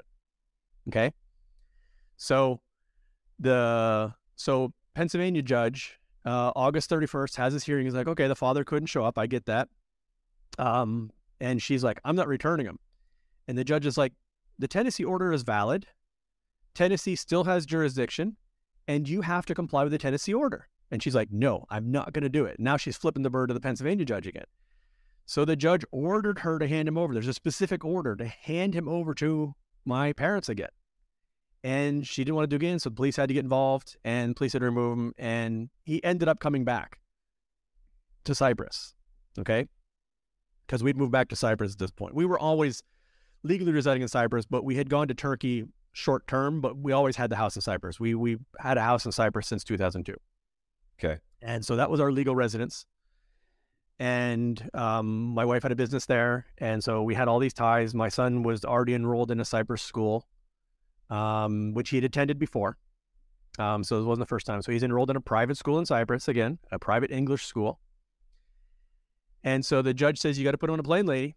So she and the police take him. He's on a plane September 2nd, 2006, and he arrives back in Cyprus September 3rd. And I have the passport stamps. I have the court orders, all this. And we're like, okay, well, that's good. Well, now She somehow gets the judge to issue another order. So September 6th or something, I forget exactly when it was. She tells the judge that my son was born in Pennsylvania and her parents live in Venango County, neither of which are true. Her parents have never lived in Venango County. And in the court or in an order, it says that my son was born in Crawford County, Pennsylvania, which isn't even Venango County. So it's not even the same county as the judge is in. Right. But he's saying this, and he's saying, well, since the child is overseas and he was born in Pennsylvania, I can take jurisdiction now. He can't because, first of all, I have custody. Tennessee said they hold jurisdiction till he's 18. He's not lived in Pennsylvania for 6 months because summer visitations do not count, and he was only there less than 3 months anyways. So he uses this fact that her parents live in Venango County and that he was born in Crawford County, Pennsylvania, and takes jurisdiction. But the problem is neither of those are true. Okay. My son's not born in Pennsylvania, so the judge has no basis to take jurisdiction whatsoever. And if you're going to take jurisdiction, you have to communicate with the previous court of record of jurisdiction. He doesn't do that. He does not contact the Tennessee judge. Now, this is the same Tennessee judge he talked to in 2004 numerous times and 2005. So he knows the judge in Tennessee. He knows the case. He knows all this. And he's just like, okay, so now, for some reason, he says, I have to show up to court again. And it's like, dude, what's going on here, right? He's giving me short notice to fly to Pennsylvania from halfway around the world. And so we object. And he's like, okay, well, you don't have to appear, but your son has to appear. And you're like, you want me to take my son out of school and fly him on short notice back to Pennsylvania without me? And you said he was born in Pennsylvania? So we object to all this. We object. He's not born in Pennsylvania. I do send lawyers, all that stuff. So I don't show up. The judge said I show up, but I didn't send my son. So the judge gets pissed off. My lawyer objected. He was not born in Pennsylvania. Her parents didn't live in Venango County. You have not contacted the judge in Tennessee. You don't have jurisdiction. He's not lived there 6 months. Nothing. So the judge gets pissed off. So what he does is he uses the lawyer tells him all this, and he just ignores all of that. Yeah. So what the judge does is he finds an obscure provision to take what's called emergency jurisdiction. The problem is, even to do that, he doesn't have the jurisdiction to do it because the child was not born in Pennsylvania. He doesn't even have the jurisdiction to do this. Right. Now, that was November 6th. Okay? Now, my son was not in the United States. Now, the thing is, if he took emergency jurisdiction because he was considering all these points that she made about Turkey and Cyprus was so dangerous that it's not a proper place for the child to live. But she'd made these claims in August. He had a hearing in August, and he didn't decide to act on any of them. If he had any concerns for the child's welfare, he could have held the child at that point. I mean, it would still be illegal. But you would think that what a judge would do is hold the child at that point, not have the police remove him from her and put him on a plane back and then hold the hearing 2 months later. Does that make any sense to you? Yeah. Yeah. So, what? That he would, he should have done it at that time. Yes. Even then, he didn't have the jurisdiction, though. Okay? So I want you to understand, even then, he did not have the jurisdiction to do it. Is he senile or? He's been on the bench since the late 60s. Yeah. He's a cowboy. He's in a rural county. There's only 2 judges. He's a senior judge. He is the absolute shit king of the county. Well, you have to think, I've seen where literally judges are in their 70s and 80s, and they wheel them into the courtroom in their wheelchair. They have like a ramp. They ramp them up. They put them in it. They sit down. The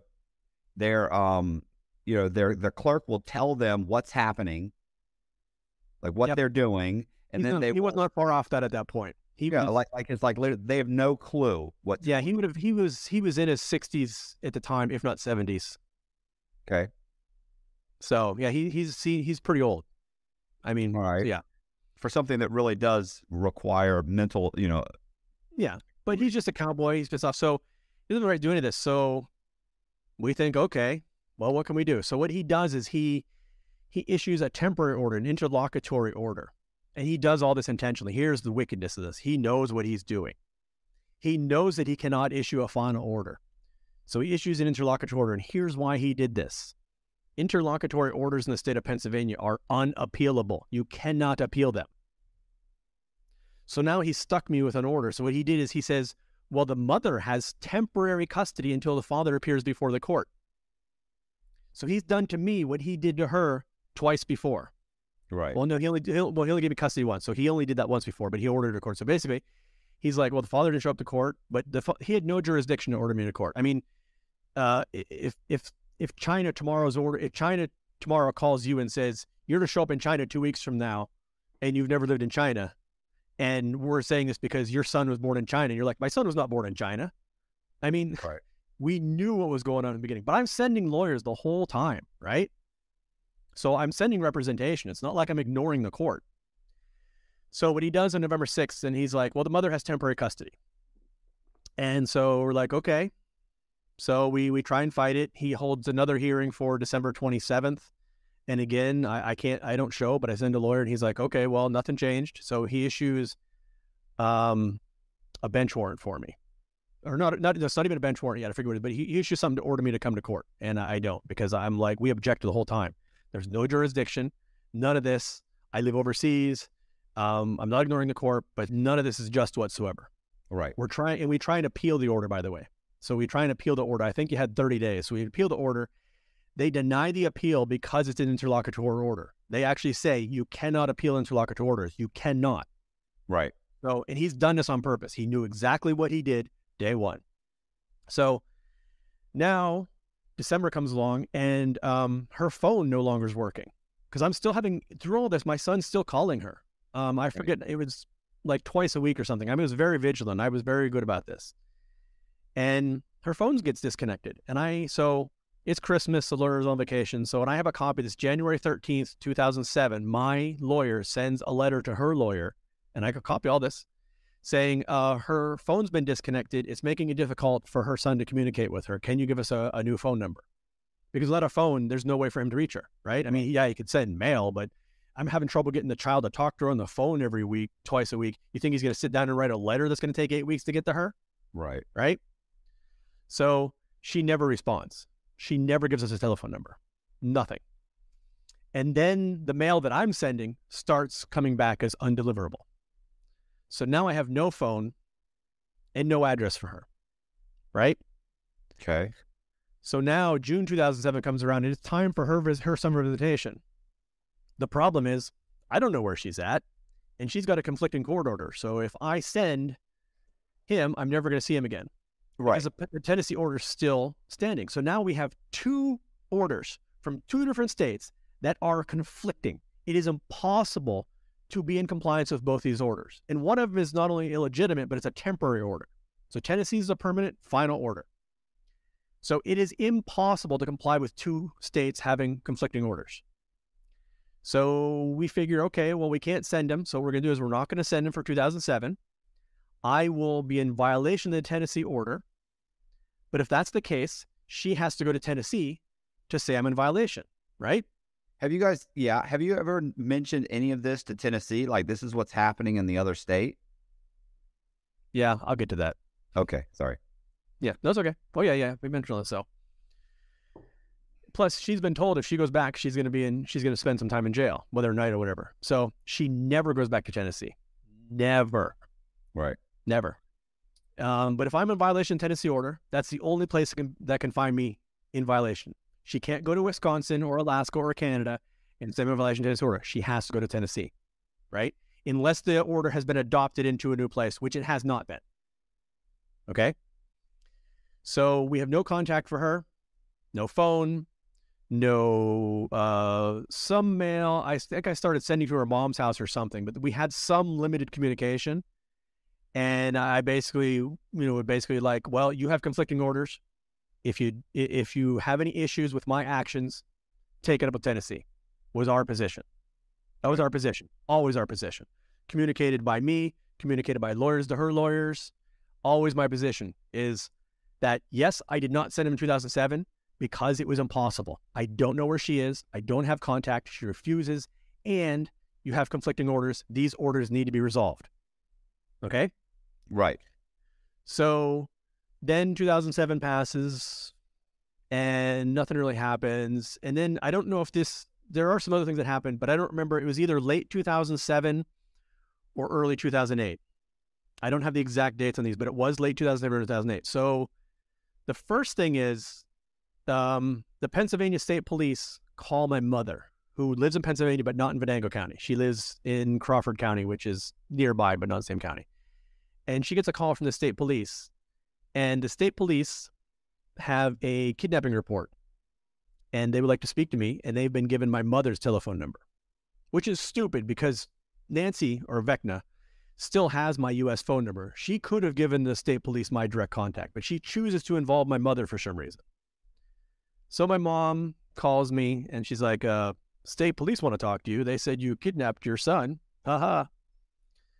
And so I called the guy, and it was in Venango County. I remember the Titusville Barracks or whatever, and I speak to the state police officer.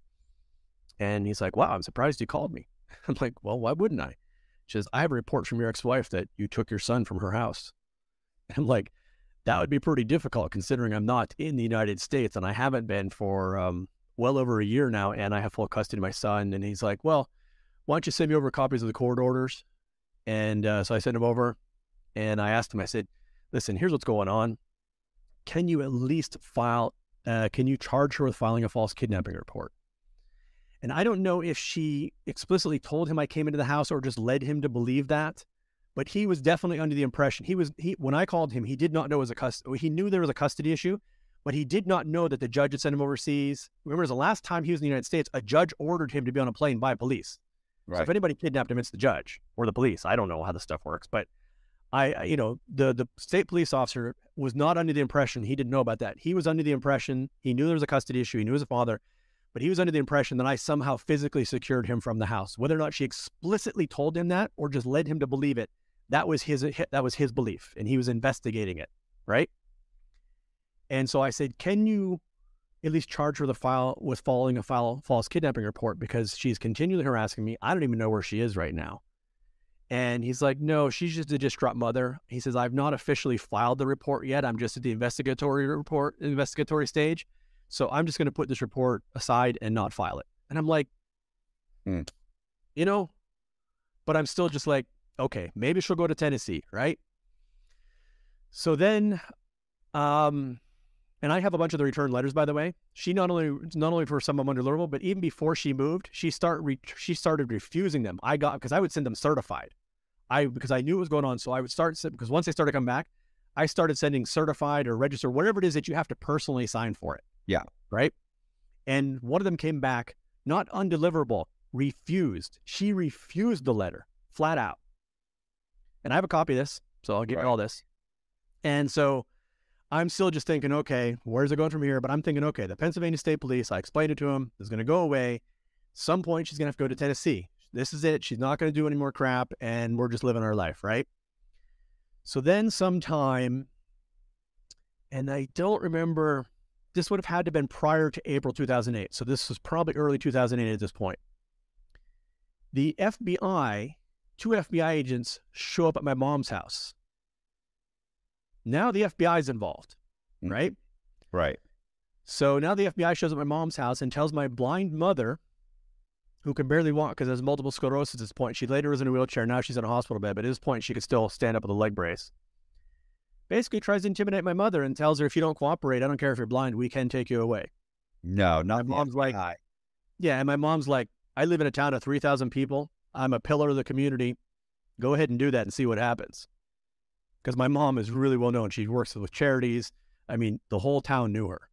Right. And my mom was literally like, yeah, let's go. I mean, she wasn't quite that, but she was intimating to them that it would not look good for them to do it. And so they kind of got the clue and eventually left. So then I get a call from my lawyer in Tennessee. And my lawyer says, I just got a call from the FBI. And my lawyer in Tennessee, in Knoxville, is one of the senior lawyers. He'd been practicing for about 10 years. He wasn't like in his 60s or anything, but he was a prominent lawyer. Right. And he says, I've never had the FBI call me before. He says, I've never been so scared in my life. I thought about dropping your case, and they want me to, but I'm not going to. What a fuck. Jesus. Like, that's how you know we live in a police state. Then they start calling my friends. Yeah. In Pennsylvania. I start getting Facebook messages from like, yo, dude, what the fuck did you do? The FBI was just at my door. Or I just got a call from the FBI. And I'm just like, what the fuck is going on? So I had, at this point, figured something was going on. And I had a Google alert. They don't really work anymore. But back in these days, you could go to Google and you could put in a search term and it would notify you every time you popped up. And because when I was at Microsoft, they used to make a joke about me. They're like, just Google the dude. He's got over 1 million hits. And now I don't anymore. But there used to be over 1 million hits on me in Google because I was a really a top person in my career. And when I went to Microsoft, they actually targeted me for a hire. I was a targeted hire. So I didn't go to them. I turned them down numerous times, and they finally got me with enough money. Right. So I decided, well, let's put a Google alert out on my son, just in case something pops up, right? Right. So we find out April 1st, my lawyer gets a notification that April 1st, 2008, April Fool's Day, she went back to the Pennsylvania judge and got a bench warrant for me. Okay? Not for kidnapping, not for anything, just a bench warrant. A bench warrant for a failure to appear to his court nearly 2 years earlier. That's it, a bench warrant. Nothing else. A clear bench warrant. Okay. And I'm like, oh shit, okay, now I got a bench warrant. Well, I still can't do anything about any of this. And my lawyer tries to fight it, and the judge is like, no, bench warrant. She then takes the bench warrant to the National Center for Missing and Exploited Children. It turns out the FBI is coaching her and helping her this whole time, including the state police. The state police, the FBI told her to call the state police first. And Nick Mick and FBI, I'm not sure who's the lead, but between Nick Mick and the FBI, the two of them are working together to coordinate this bullshit kidnapping. And they know it's bullshit the entire time. So within a week of that bench warrant, she takes that bench warrant and takes it to Nick Mick and uses the bench warrant to get him listed. And I have the original poster. I have several of his posters all throughout the years. So Google alert pops up like April 8th or something. Now he's listed as a missing child. And it doesn't say that. It says he was last seen in Titusville and he was kidnapped November 6th and he may be in the company of his father in Cyprus, Russia, or Bahrain. I forget because they changed a little bit over the years, but it basically says we don't know where he is. He might be in Cyprus, he might be in Bahrain, he might be in Russia, and he might be with his father. And he was taken November 6, 2006. That's what it says, right? Even though you've been even in the States since months prior to that. Yeah, it never mentions anything else. And it says, if you have any questions, call the FBI or 911. So now we know shit's really hitting the fan, right? But we're still just like, well, go to Tennessee. And we're getting federal lawyers. We're talking to everybody. And everybody's like, well, hope she shows up in Tennessee. And again, I still had no contact. Oh, and also in early 2008, I put a Google alert out on her too. So I've been watching to see if she pops up. Her house goes up for sheriff's sale. So she lost the house. So she would actually been kicked out of the house a while before, and that's why the mail was coming back. But now it's up for sheriff's sale. She couldn't even keep the house. So now I've got nothing on her, right? This all happened early 2008. And so again, 2008 summer comes, I can't send them because, but my position always was, because her lawyer would ask my lawyer, and we're like, listen, because her lawyer would be like, the father's in violation of the Tennessee order. And we're like, well, then take it up with Tennessee. That's always our position. We never had any position other than take it up with Tennessee. So then 2008 comes, and again, I can't send him again. 2009 comes. Now we moved to St. Kitts in early 2008. And the FBI always knew this, and I have provided, in fact, I made TikToks recently about it. I have court records that they have filed that show that they knew when we moved to St. Kitts, because I never notified her to move to St. Kitts because I don't know where she's at. I have no way to communicate with her. I only have her mother's address, and I am not obligated to communicate through her mother's address. Given every obstruction she's put in the way, I'm just like, that's it, right? Right. So yes, I did not tell her we moved to St. Kitts, but she had my U.S. phone number. She had my Skype number. She had my email. She had ways to contact us. She was in communication with my lawyer. So they had ways to communicate with us. Whether or not we were here. Sorry, what is your TikTok account? Kudzu the Raccoon. Okay. All right. And we'll put it in the description. Please, if you go to our website, alexisnotmissing.com, all my social media is linked there, but TikTok is my primary. I have 3.7 million likes. I had 8.9 million views this week. Nice. I had 4 videos in the last week over 1 million. 3 of them over 2 million now. So those are 1.1 million, 1.8 million, 2.4 million, 2.5 million, all from the last week. Okay. So, and I'm starting up YouTube and Instagram. I have those as well, but they're just starting. So now, we are where 2000. Okay, so we moved to St. Kitts. yes, she does not know we are here, but she has all our contact information, and I have no way to reach her. Okay? Right. But the FBI knows we're here, and I knew they knew we were here. We were never hiding, as the DA says, and I have court records proving that they knew we were here from March 2008. Okay? Because they put it in court filings. They put it that they said immigration records show that he flew to St. Kitts on March 14th, 2008. I mean, they knew. They always knew. So he's still listed. They know where he's at, but they say, even in the poster, so they know we're in St. Kitts. But the poster says they may be in Cyprus, Bahrain, or Russia. Why is that? It made no sense at all. So we were here before that poster was filed. Okay, before that poster existed. So the poster goes up. So now we're like, oh, okay, this is a bit of a mess. But we're same thing. Go to Tennessee.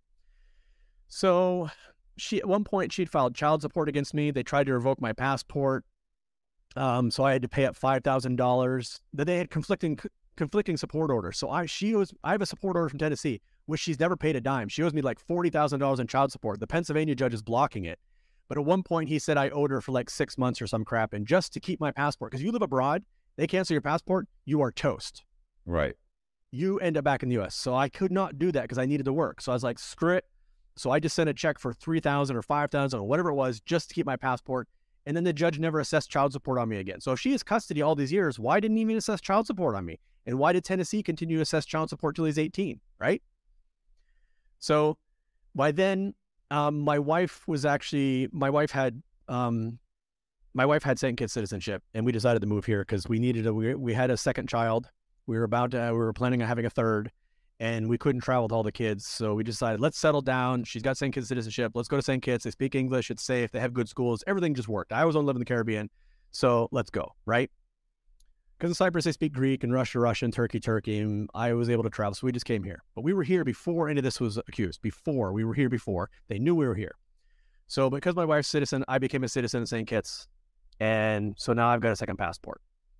And that was also a goal too, because I knew she might try some more crap with my U.S. passport, and I did not want to be without a passport. Right.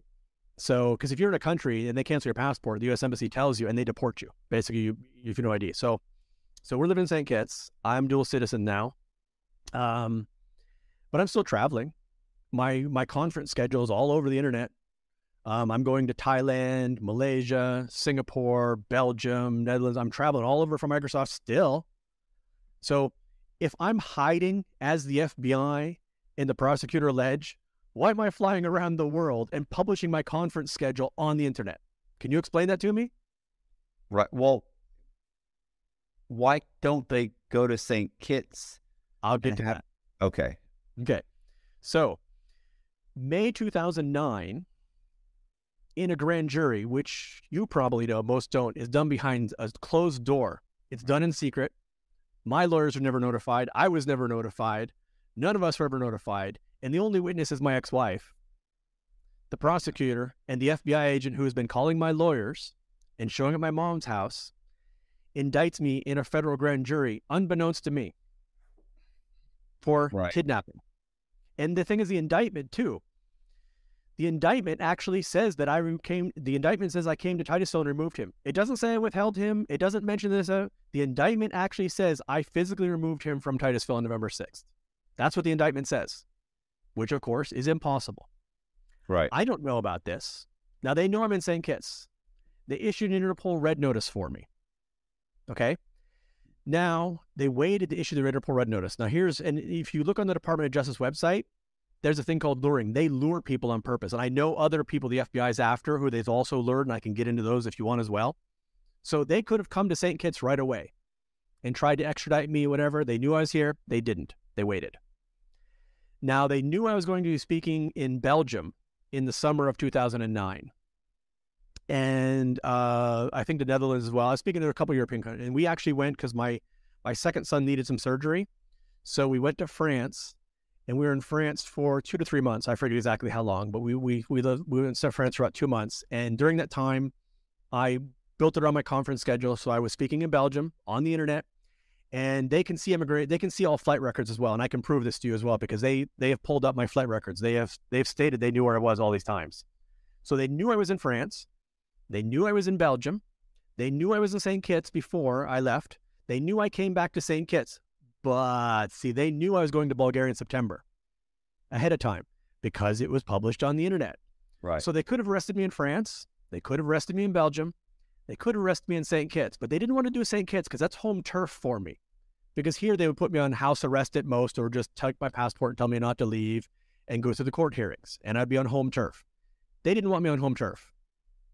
They didn't want me in a nice French prison. They didn't want me in a nice Belgian prison.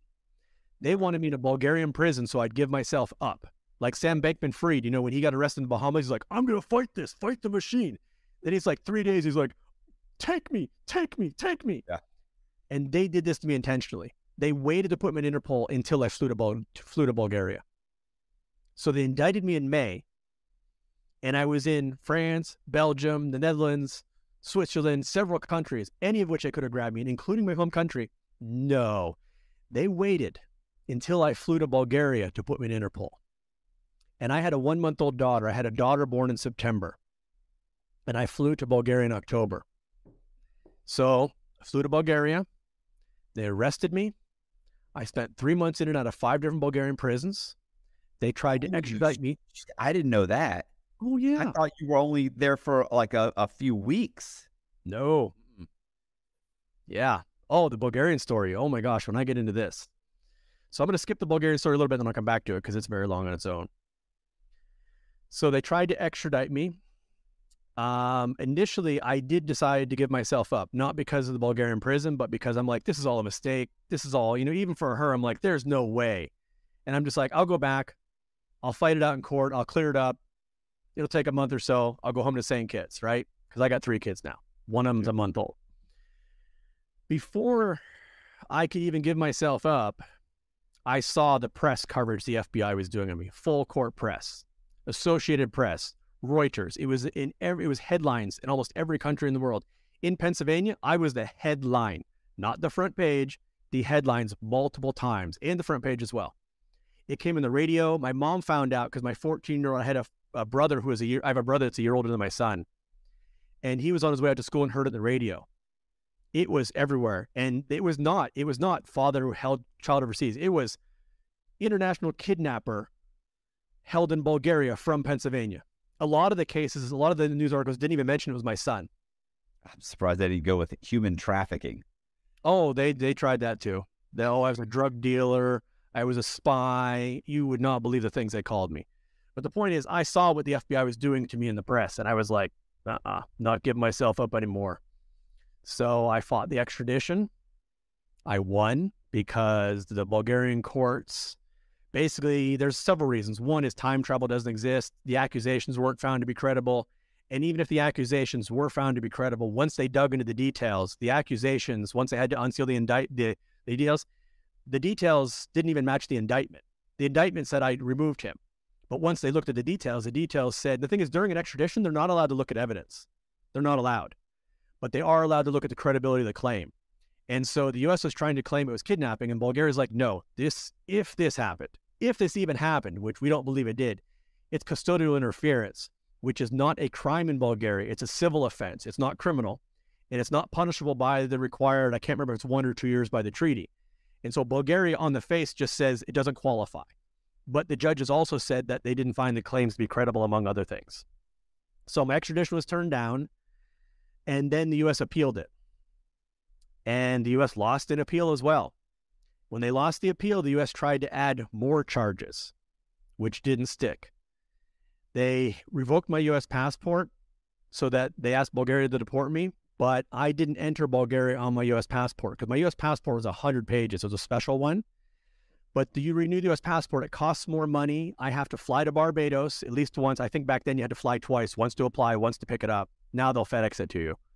And it's more expensive. Whereas my Caribbean passport in St. Kitts, I walk downtown and I renew it, and it takes like 2 days, right? So I was traveling on my Caribbean passport simply because it's easier to renew, because with all my travel, I would fill it up on a regular basis, right? So, but Bulgaria didn't deport me because I was there legally. I didn't enter my U.S. passport, and even if I did, I could have just like gone to the transit area and then come back on my Caribbean passport anyways. So the U.S. now told Bulgaria I was a drug dealer. I made all kinds of accusations. I'll come back to the Bulgaria thing. So while I'm in Bulgarian prison, by the way, A member of the U.S. Embassy from Barbados flies to St. Kitts and tries to kidnap my 13-year-old son. And yes, I have court records of this too. A regional security officer. See, the FBI won't do it on their own. They get other people to do it. Now, these regional security officers, sometimes they're U.S. citizens, sometimes they aren't.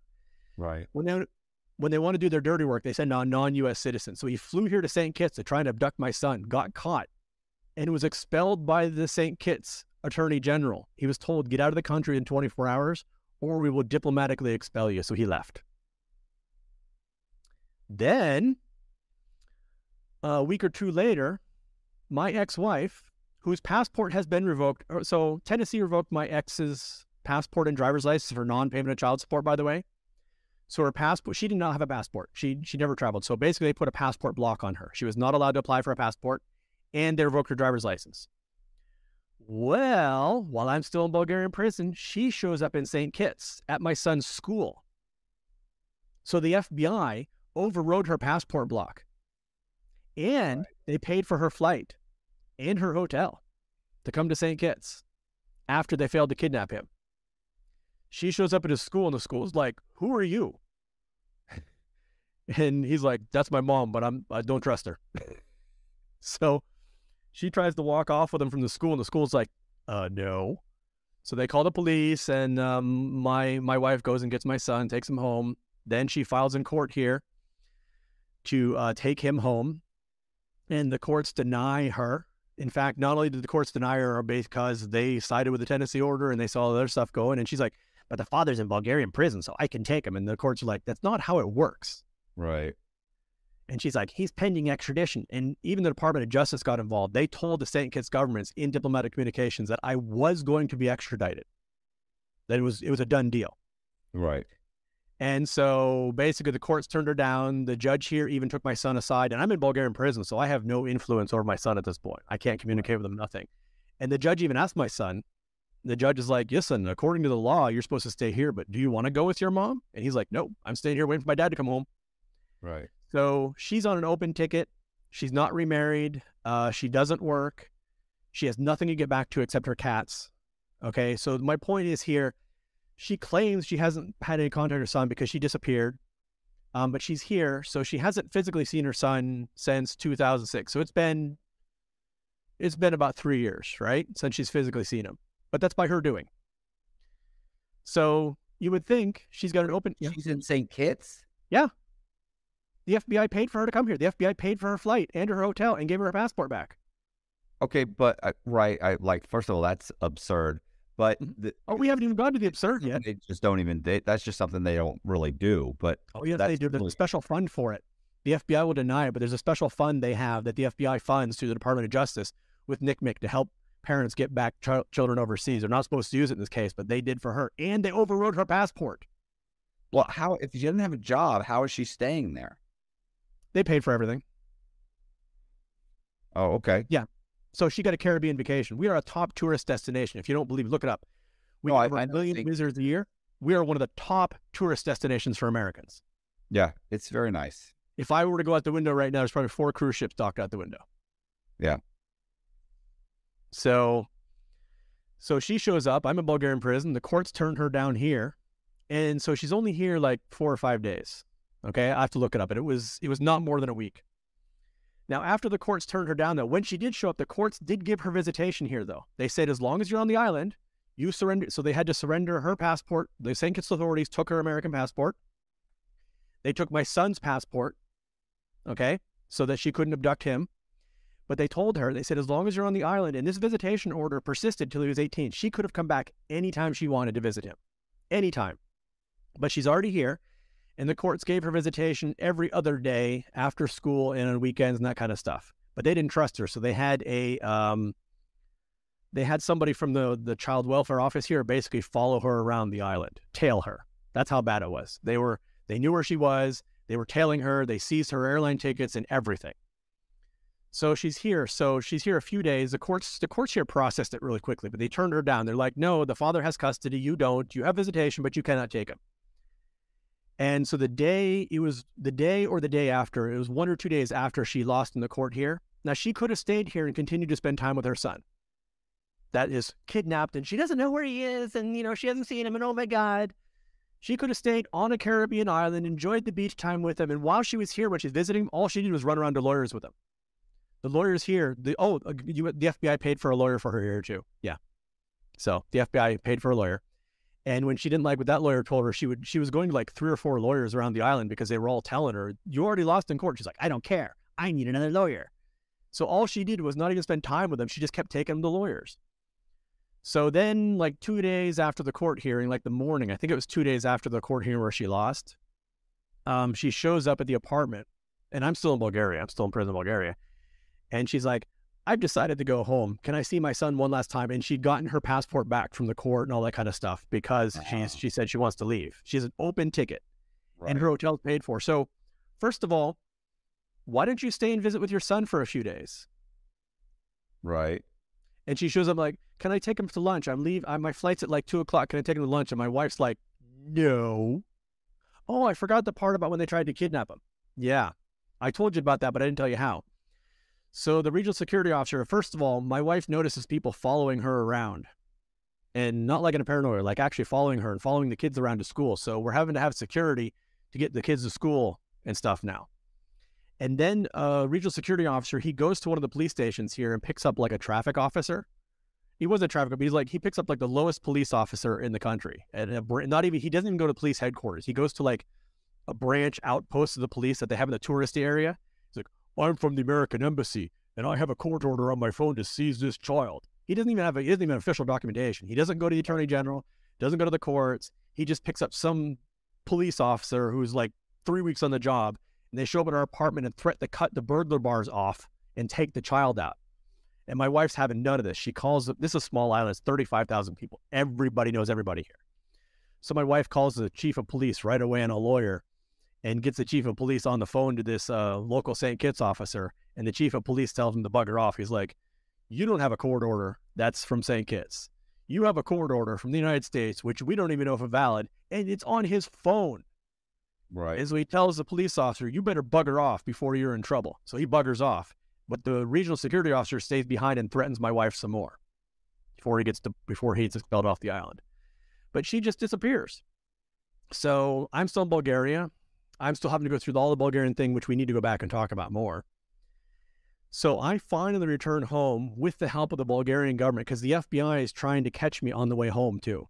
Because there's no direct flights from Bulgaria to St. Kitts, and I can't fly through the UK because the UK has a special extradition treaty, which if you're a U.S. citizen, you're gone. They don't even need evidence. Might as well be a state. Yeah. So I can't fly the UK. That's the most direct route. So I have to fly from the UK to France, to St. Martin, to here. And I almost got caught in St. Martin, but I had help. Not only was the St. Kitts government helping me at this point, the Bulgarian government was helping me at this point because the U.S. government had lied so many times with the Bulgarian government that they were like, we got to help this dude get out. And the help of a former FBI agent who I found on Facebook, because I was posting on Facebook about what was going on when I got, because I was in and out, but I was not always in prison. And especially towards the end, I wasn't in prison. I was sleeping in a friend's kitchen. They let me go. They helped me with all my documents and stuff. And so I was on Facebook like, this is what's going on. And this dude that I had on Facebook that I didn't really know, he's like, yo, I'm a former retired FBI agent, and what they're doing to you is shit. He says, most of the people in the FBI are pretty decent, but we get a bunch of a-holes like the one you're dealing with, and I know that type, and I want to help you. So he helped me with some subterfuge, and I flew home on a different name, which is interesting, which you probably couldn't get away with today, and even in 2009, it was a bit iffy. But what I did was I took my middle name, and so my middle name is Zachary. And so instead of flying as Chad, I flew as Zach, which in the U.S. you can't. I've heard people in the U.S. like if you're James, you can't even get away with putting Jim on your ticket. But overseas, you can still get away with some nicknames if it's right. Legitimately tied in your passport. And we also did some other things that I'm not going to talk about right now. But we took several things, and I basically flew as Zach. And I got home, and because the reason we did that was because we knew that the U.S. Embassy, they had already put a travel flag on me, but they just flagged the names, they didn't flag Zach. Right, the specific name, and since it automatically just looks for exactly that name, if it's altered slightly, it gets missed. Yeah, and we took some other things. We took some other steps as well, but I ended up getting home. I almost got caught in St. Martin, but we knew it might happen. So we flew a friend of mine from St. Kitts to St. Martin. He was waiting for me in the transit area and resolved the issue. And then we both flew back together to St. Kitts. And I arrived it's like 10 o'clock at night or something, New Year's Eve. So I got back like a few hours before 2010. And I've been stuck here ever since. The problem is in 2010, I started getting really ill. And today is one of the best days I've had in over a year. One of the 4 best days. A lot of days, there's about 9 months I could barely talk. I have very dire health situation. Our hospital here is extremely basic. We only have 35,000 people. They do not have the surgical equipment I need here. We flew a surgeon in 2015 who saved my life, but he can't do it again. The FBI and the prosecutor both know that I'm slowly dying here in horrific pain. It won't allow me to get medical care. And even if I offer to give myself up, he won't try and extradite me again because he said he's wasted so many millions of dollars, he won't try again. And he'll wait for me to travel to be arrested again. So he's slowly killing me here. The last court hearing was September 2022. He said the only way for me to resolve this is A, I can travel and get arrested again. And every country be repeat of Bulgaria. They'll deny my extradition, but only after months to years in a prison. Oh, they tried to extradite me from St. Kitts as well. I forgot that. They tried to extradite me from St. Kitts, and that failed as well. So, but basically, I'm stuck here, and he says the only other alternative, and he said this in court, I have the transcripts, September 2022. They have blocked all our filings. Oh, Pennsylvania dismissed the case in 2021, by the way. So the Pennsylvania case has been dismissed. The federal case is based on the Pennsylvania case, still holding on to it. Yeah. So the only case that's the only order that's still is still valid is the one that says you have full custody from Tennessee. Well, he's 26 now, so you're not even. Well, I know, but my son has done TV interviews on ABC and Fox affiliates in Pennsylvania saying I'm not missing. I never was. My mom always knew where I was. Please stop this. And the FBI still doesn't care. He's done TV interviews, and they're my news playlist. He's 26 years old. And she sent him letters the entire time, too. I made a TikTok yesterday showing all the letters that she and her mother sent him over the years. Now, the thing is, she sent him a letter in 2011. And then her mother, the maternal grandmother, I spoke with her at least every other month, and so did my son. Okay? Now, she sent a letter in 2011, and then she didn't send so much. She didn't call. She didn't come back to visit. She didn't even send a letter for over 10 years. When Pennsylvania dismissed the case in 2021, for the first time in over 10 years, she sent my son a letter. Now, what kind of mother knows where your son is the entire time, never writes, never calls, never visits, and maintains he's missing? Now, Nick Mick listed him as missing until he was 26. They removed him in July of last year. Do you know why? And the thing is, even in April 2008, when that poster first went up, my lawyers contacted Nick Mick immediately and explained the situation. They're like, well, we don't care. We're siding with the mother. And we had people calling Nick Mick, reporting sightings of him, saying he's in the Caribbean. Nick Mick never did anything. They never even updated the poster. It never even said St. Kitts. His poster never once mentioned St. Kitts. So why did they take it down? Okay. Why did they take it down? Because I got on TikTok. And I made a viral TikTok, which got 1 million views in a period of a few days. And I tagged the Nick Mick account on TikTok. And within 24 hours, they removed his poster and blocked me on TikTok. And the thing is, they had previously told my lawyers, as well as other people who had contacted Nick Mick, they said, we cannot take the poster down without a court order. Yeah, they mean they won't without a court order. Well, they did when I did a viral TikTok, and they blocked me on TikTok. They blocked me. They were saying they weren't going to do it without a court order, but they could. They said they couldn't. No. I have to check the wording. You may be right, but I'm pretty sure they said they couldn't. Or maybe they did say they wouldn't. But either way, they were restraining. I'm just saying, like, they could the whole time. They just chose not to. They were just being pricks. You know? And I've been on Interpol Red Notice. I've been through multiple extraditions. I'm slowly dying here. I know I look like I'm good today, but even I took meds before I talked to you. I had a doctor come to the house yesterday because I can't even get to the doctor's office, so the doctor had to come here. The hospital cannot operate on me here. And they continue to cover us. Oh, and the FBI continues to intimidate media. I didn't have confirmation of this till recently, because back in 2009, 2010, I was working with journalists, and one of them did say, I was going to do your story, but the FBI called me and told me to bugger off. I'm not going to do it. And so I knew Oh, yeah, it gets better. Oh, in 2017, we catfished them. So we had somebody email the FBI to tell him I'm in St. Kitts, which we've done many times. And the dude sent me back copies of the emails. And the special agent who did all this crap, his name is Kirk Brace. He's now retired. He retired around 2018, 2019. He sent back an email and said that they're still very interested in catching me, but that the St. Kitts authorities are being uncooperative. By uncooperative, he means the courts turned down my extradition and her and them and, So we thought when he retired in 2018 or 2019, he might stop doing this. But no, because I've been on TikTok. I have 8.9 million views last week. I have had a number of journalists ghost me, not tell me they won't do the story. Like, I've done interviews with them. They're like, we're going to look into it. And they're like, we're going to call the FBI to get their side of the story. I'm like, listen, you call anybody you want. You call my ex-wife, you call the FBI, you call the judge. I don't care. I'm an open book. You call anybody you want. They call the FBI, then they ghost me. They won't even answer my messages after that. Not even professional ethics you would think would be like, we called the FBI, we decided not to do your story. No, in fact, I had a CNN producer come into my live for over an hour on TikTok, and I was working with him. He's now ghosted me in the last few weeks. But last week, I got confirmation from 2 journalists who one of them talked to the retired FBI agent. He called him at home and got him. And the FBI agent clearly told him, do not cover this case. Do not mess in the FBI's affairs. It will not go good for you. And he told a second journalist. So the FBI is still intimidating journalists to not cover my story. And that's why I have the biggest Netflix documentary, the biggest story that should be everywhere, and I can't get it covered because the FBI keeps calling people up. Now, one of the journalists, to his credit, he's an independent, so far has said he's not scared, but we'll see. And so they are still intimidating people. Why do you think that is? Like, Because here's exactly why. I can tell you why.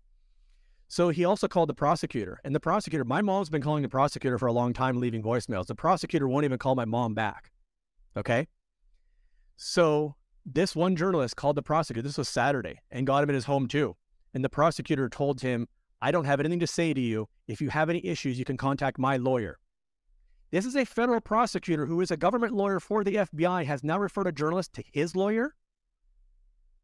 Okay, now as to why. Here's why. And he's also refused me a trial. We made an offer to turn myself in on 3 conditions. 1, provide me an air ambulance because I needed an air ambulance to go anywhere. And he has my medical report. My medical report makes it very clear I need an air ambulance. 2, guarantee me the medical care in the United States. Okay. And 3, agree to abide by the Speedy Trials Act and not file for any extensions, which is 70 days. Right. Okay. Now, if this case has been going on for 17 years, you would think he has all his ducks in a row. There should be no reason for him to file an extension, be like, I need to investigate this.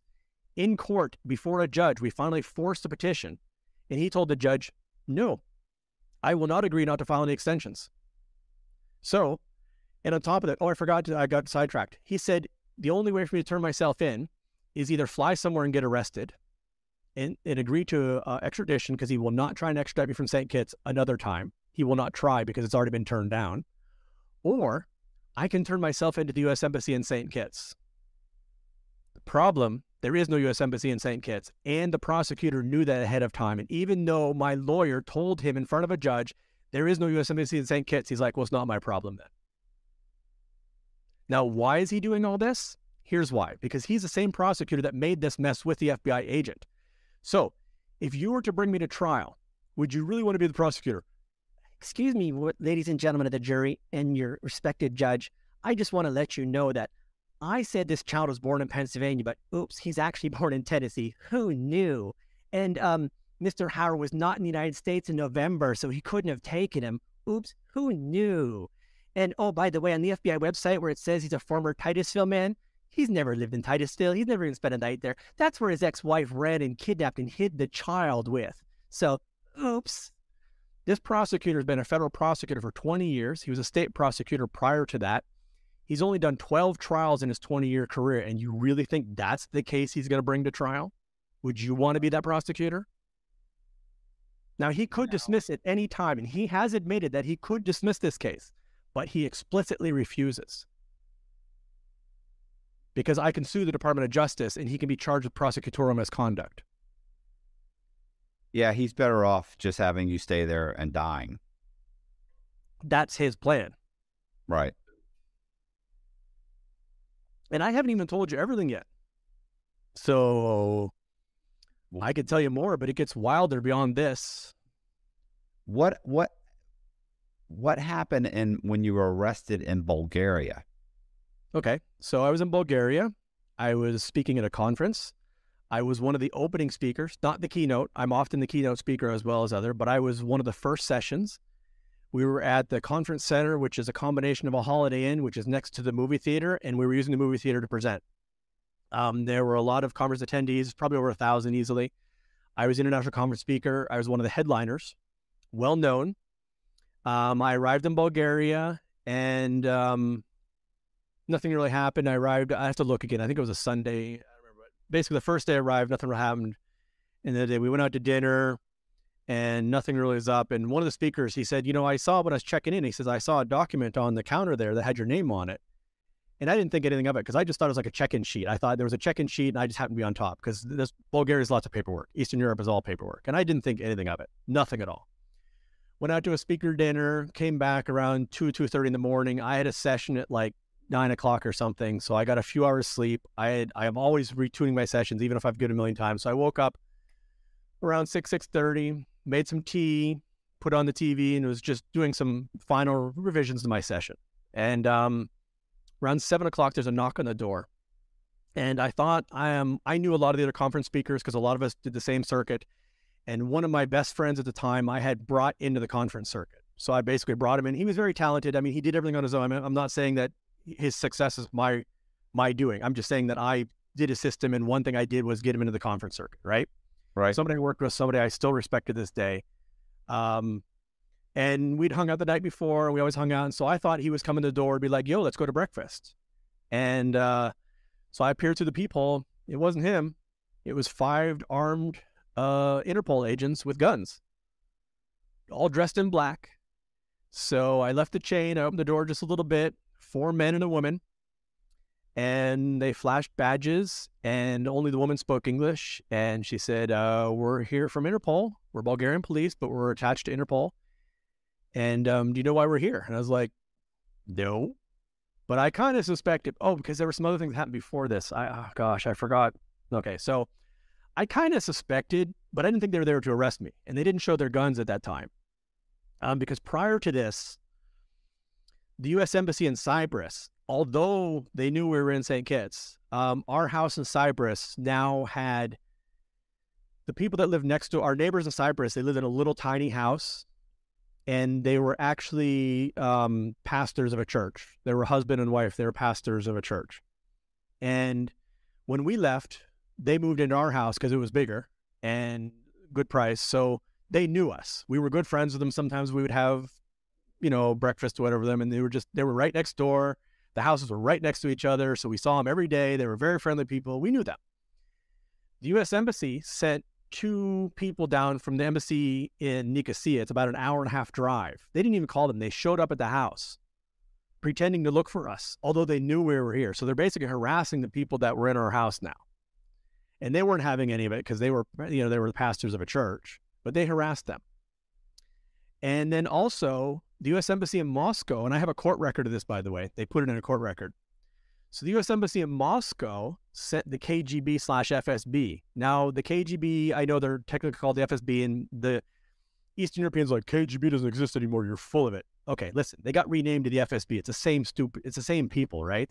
Right. Okay, and most Westerners, even usually CNN still calls them the KGB. So I call them the KGB, but yes, I know KGB FSB. So if I say KGB FSB, that's what I'm talking about. So I'd already had some encounters with the KGB FSB prior to this, and I'll explain them if you want in a bit. But they sent the KGB looking for me because at one point we lived in Russia. Now, they knew we were not in Russia. So what they did is they sent them to my wife's parents' house looking for me. Right. It is more and more pressure. Yeah, they're putting us pressure. Meanwhile, they were in St. Kitts the whole time. So basically, by this time, I'd already corresponded with the embassy in Cyprus because I'd emailed them because they said, well, he's not here. So I'd already corresponded with them. I had talked to the U.S. Embassy in Moscow. I had talked to the U.S. consulate in St. Petersburg, Russia. I'd already been in contact with several embassies over this, and I'd already sent them court documents. I'd already explained the whole thing because they kept saying, we're just investigating. We're just looking for your son. Where is he? And I'm like, well, he's with me, and I'm here, and here's a court document. And they're like, well, okay. I never had any indication that it was anything other than just harassment, right? Because all the U.S. embassies, after I sent them this stuff, they always buggered off. Well, the one invited me to come in for a visit. And I'm like, no, I have no reason to come back to the embassy right now. Plus, the U.S. Embassy in Cyprus, we need to come back to this. The U.S. Embassy in Cyprus swatted my house. Yeah, so let's come back to that in a little bit. Okay. They told the Cyprus police we were drug dealers, and they came and swatted our house. And the Cyprus police had to apologize to us after that. And you're saying the U.S. Embassy did it? Yep. Do you know that? Oh, I know it for a fact. I'll get into that. Let's come back to that story. Put it to do because you want to talk about Bulgaria. We'll come back to that. But no, I know it's them. I have proof. Right. So okay. We should talk about the KGB and FSB story sometime too. And we should also talk about the TSA incidents. Mm-hmm. So we should also talk about the Foreign Intelligence Agency encounters as well. Mm-hmm. That'd be interesting. In Saudi Arabia, Pakistan, and United Arab Emirates. But let's stick to Bulgaria for now. I told you it gets wild. Right. So, but remember, I have court documents for everything. Right. I can prove everything. So Bulgaria, so they show up. And by this time, I had contact with U.S. embassies in Cyprus, U.S. embassy in Russia, consulate in Russia. So I knew there was harassment. So I thought, like, okay, this is just U.S. embassy in Bulgaria. They know I'm in Bulgaria because it's my conference schedule, my travel schedule, my flight schedule. I mean, I knew they knew I was there, right? And I had no idea it was an arrest warrant, nothing. So I just thought it was the same thing again. I just thought this time Bulgaria decided, hey, let's do a personal visit on the dude. So I wasn't even scared. And they were like, well, we have some questions. And then I said, I don't know what it's about. And they're like, this is about your son. I'm like, oh, yeah, okay. Mm-hmm. And so they're like, let's go to the police station and have a chat. I'm like, I have a session in like an hour and a half, and I'm one of the headliners. It's like, you're going to need to postpone it. And I had a second session in the afternoon. So I messaged the conference organizer, and I basically told him, I said, something's really urgent come up. I'm very sorry about this. I need to cancel my session. I was in the biggest room, and I'm like, I'm so sorry. I can't even explain right now because they didn't give me any time. I said, but I should be back for my afternoon session. That's the still position I'm in. I'm like, listen, we're going to have a chat, because I had things like this happen similar, but not quite. And there's always, let's have a chat. We go away. We investigate. Okay, you're here. Okay, your son's in St. Kitts and this stuff. And then they go away. Right. But then I figured out something was going on, because they said, let's go have a chat. So I had answered the door in my underwear because I hadn't even dressed yet. And there were 4 men and a woman. They're all dressed in black. Black and blue jeans. They look like mafia or something, right? Right. And I'd been in places where people pretend to be police, so I'd verified everything. I checked the badges, they were legit, and I'm checking everything.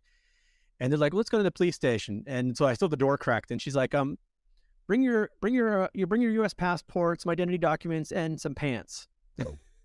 So, and I've started on TikTok. I have a whole series. I've made 11 parts so far.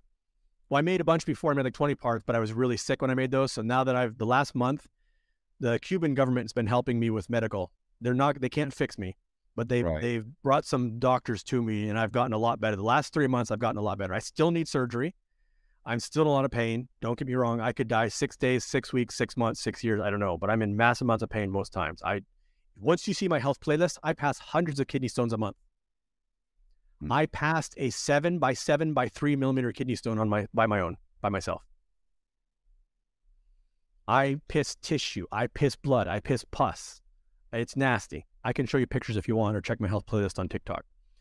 So anyways, it was unusual that 5 of them were there, but I just thought, sometimes these countries, they like to impress the Americans, the Americans want something. And I just thought they were putting on a show.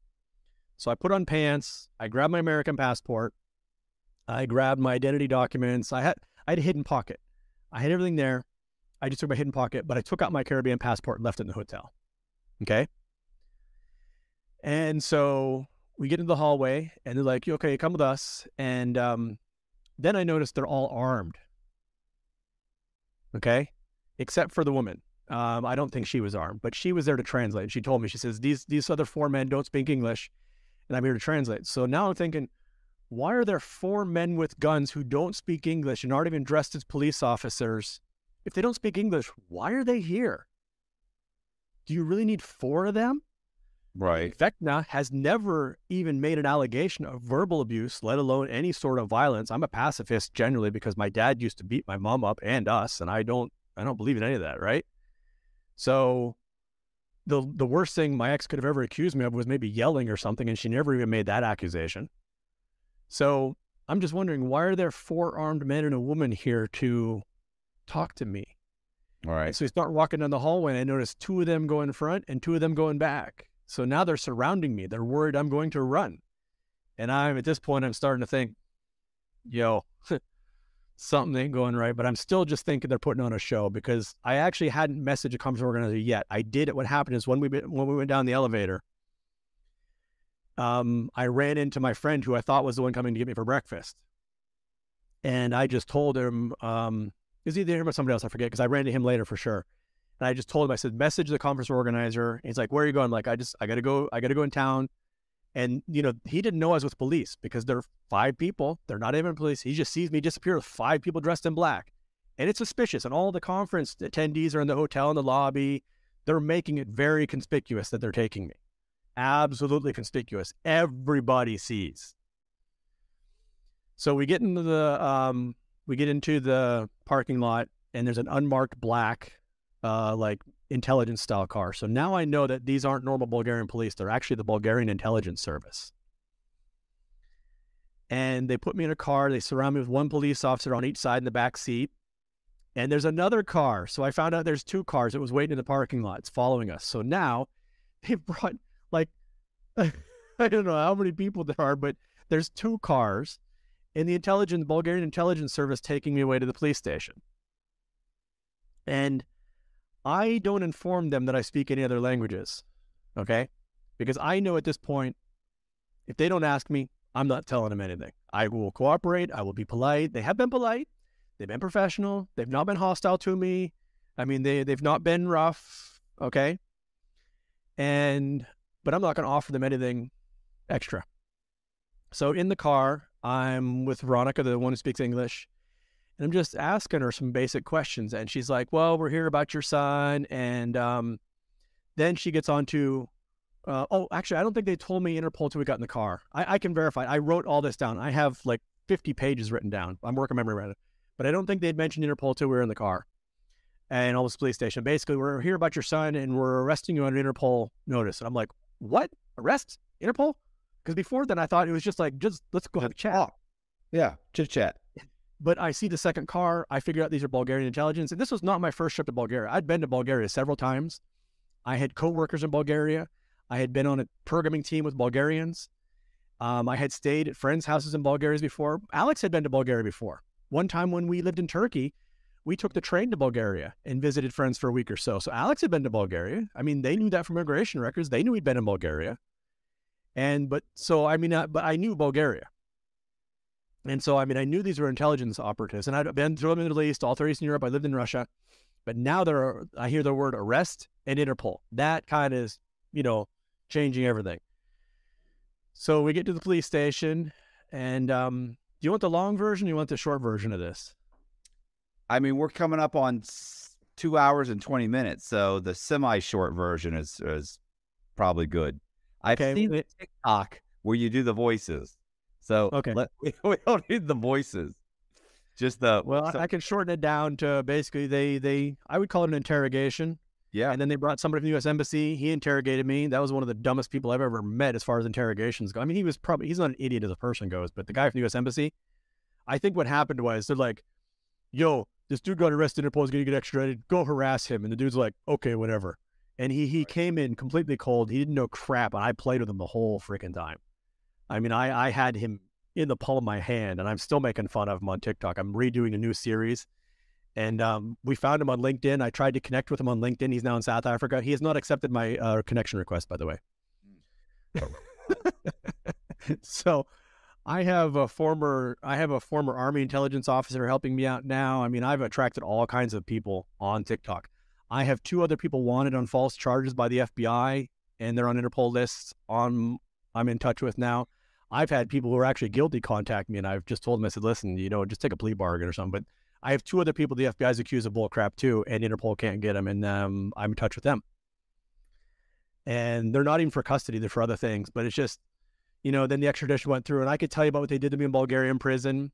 I could tell you the FBI visited me in prison. They sent RSOs after me. They sent the FBI after me. They lied to Bulgaria. They bribed a police officer in Bulgaria after my extradition was denied the second time. They didn't want me to leave, so they bribed a police officer and convinced them that my Caribbean passport was fake and that St. Kitts was not a country. And then they complicated things because St. Kitts and Bulgaria at the time did not have official diplomatic relations, which complicated things a bit. Even though we had FedExed official documents from St. Kitts that were apostilled. I don't know if you know what an apostille is, but when you move foreign documents, you move documents between countries, there's an international convention. It's a treaty, one of the Geneva Conventions. You have to have a special stamp from the federal government that makes it official to move to another country. So my wife is back here in the Caribbean getting apostilles on all the documents and FedExing them to Bulgaria to prove everything I'm saying, prove I'm a citizen, prove I live here, everything. And then this police officer, here's like the Bulgarian Studenko from Cheech and Chong. You ever watch Cheech and Chong movies? No, not in a long time. Okay, but with Cheech and Chong movies, they have a police officer, and his name is Officer Studenko, and he's this idiot. And the Cheech and Chong are always making fun of him. And I met the Bulgarian Studenko, and I think Studenko might even be a Bulgarian name, by the way. So after all this they seized my Caribbean passport, and they opened an investigation into saying it was fake. And I know they bribed this guy because nobody can possibly be this dumb. We went with my lawyer. We're trying to get my passport back so I can leave Bulgaria. Extradition's already been denied twice. And I shit you not, he has my passport in like one of those clear sleeves that you put in a 3-ring binder you can see, and there's one staple at the top. And you can actually slip my passport out on either side of the staple by just turning the bag over and dumping it out. Right. And he's like, we're producing all this documentation to prove who I am. We've sent documentation from St. Kitts. The St. Kitts consulate or embassy or whatever, I think it's a consulate in London, was involved. And this officer was convinced. He's like, your passport's fake. And we're like, no. He's like, St. Kitts is not a country. It does not exist. And then we convinced him all this stuff. He's like, so then we present him with a photograph because he wants photographs and he wants somebody to prove that the passport is me. Now, because I used to travel so much and all my visas, they had to have a photograph. I had a stack of photographs that I already pre-printed. Instead of going every time I need one, I just printed out like 50 photographs. So I've been using the same photograph for like 4 years. Same photograph of my Caribbean passport, same photograph of my U.S. passport, same photograph in all the visas I have and everything. And he's like, no, I can't be sure this is the same person. It's not only the same person, it's the same photograph. And he's like, we need a photographic expert. So he goes and gets a photographic expert. And the photographic expert is like, these are obviously the same photo. And even the police officer was like, well, I'm not convinced. How long have you been a photography expert? And just going on and off. And he's like, we can't get your passport out to look at the photograph of your passport because it's in sealed evidence. And it's in this 3-ring binder with a staple at the top. He's like, we need somebody to officially unseal it. And we're like, it's a staple. And not only that, but you could shake my passport out. And he's making this big deal about how it's officially sealed. And it's just in like this thing from Office Max with a staple. And I have all this written down. But we finally ended up getting it back because somebody in the Ministry of Foreign Affairs helped me out. We got this phone call. And the thing is, my time in Bulgaria is only 3 months and I was about to run out. And so what the Americans are doing is we applied for a residence permit. So I'd be legally in Bulgaria, and the Americans wouldn't have any of that. And also when we're in Bulgaria, they seized all my identity documents because they said a passport was fake. They even seized my driver's license. I have another government ID from St. Kitts. Like your social security card in the States doesn't have your photo. Here it does. It has my photo and address and stuff on it. It looks like a driver's license and it's official ID. And they seized all of it and they wouldn't give any of it back. And under Bulgarian law, when they seize your documents, if you're under investigation, they have to issue a temporary ID from Bulgaria. They have to. And this police officer would not issue me a temporary ID. And in Eastern Europe, you can't just walk around the streets. So now I'm walking around with any ID. Every time I see a police officer, I'm walking the other way because if they stop me and ask me for ID, I'm going to jail for not having ID because they refused to issue it to me. So we finally got a call from the Minister of Foreign Affairs, the senior prosecutor's office, Minister of Foreign Affairs. I can't remember which one. And she's like, listen, I'm the senior person in this ministry. And I've been following your case, and I was involved initially, and we've learned that the Americans are lying about it. Your extradition's been denied. They're still trying to block you. They still have a block on you in the passport system. But if you come to Sofia, which is like a 2-hour drive, because where I was staying, if you come to Sofia on this day, and it was like the day before Christmas Day, it was like basically like a holiday where everybody was pissed. Everybody was gone. And it wasn't even an official government office. She's like, go to this university and go to the 12th floor and go to this back office. And we went to this back office, like we couldn't even get in. It was like a window. It was like a hallway, and there's just like a window. It looked like a bank window. And she says, I will transfer your passport to this university, this back office in the university, where I think it was where like the law students worked or something.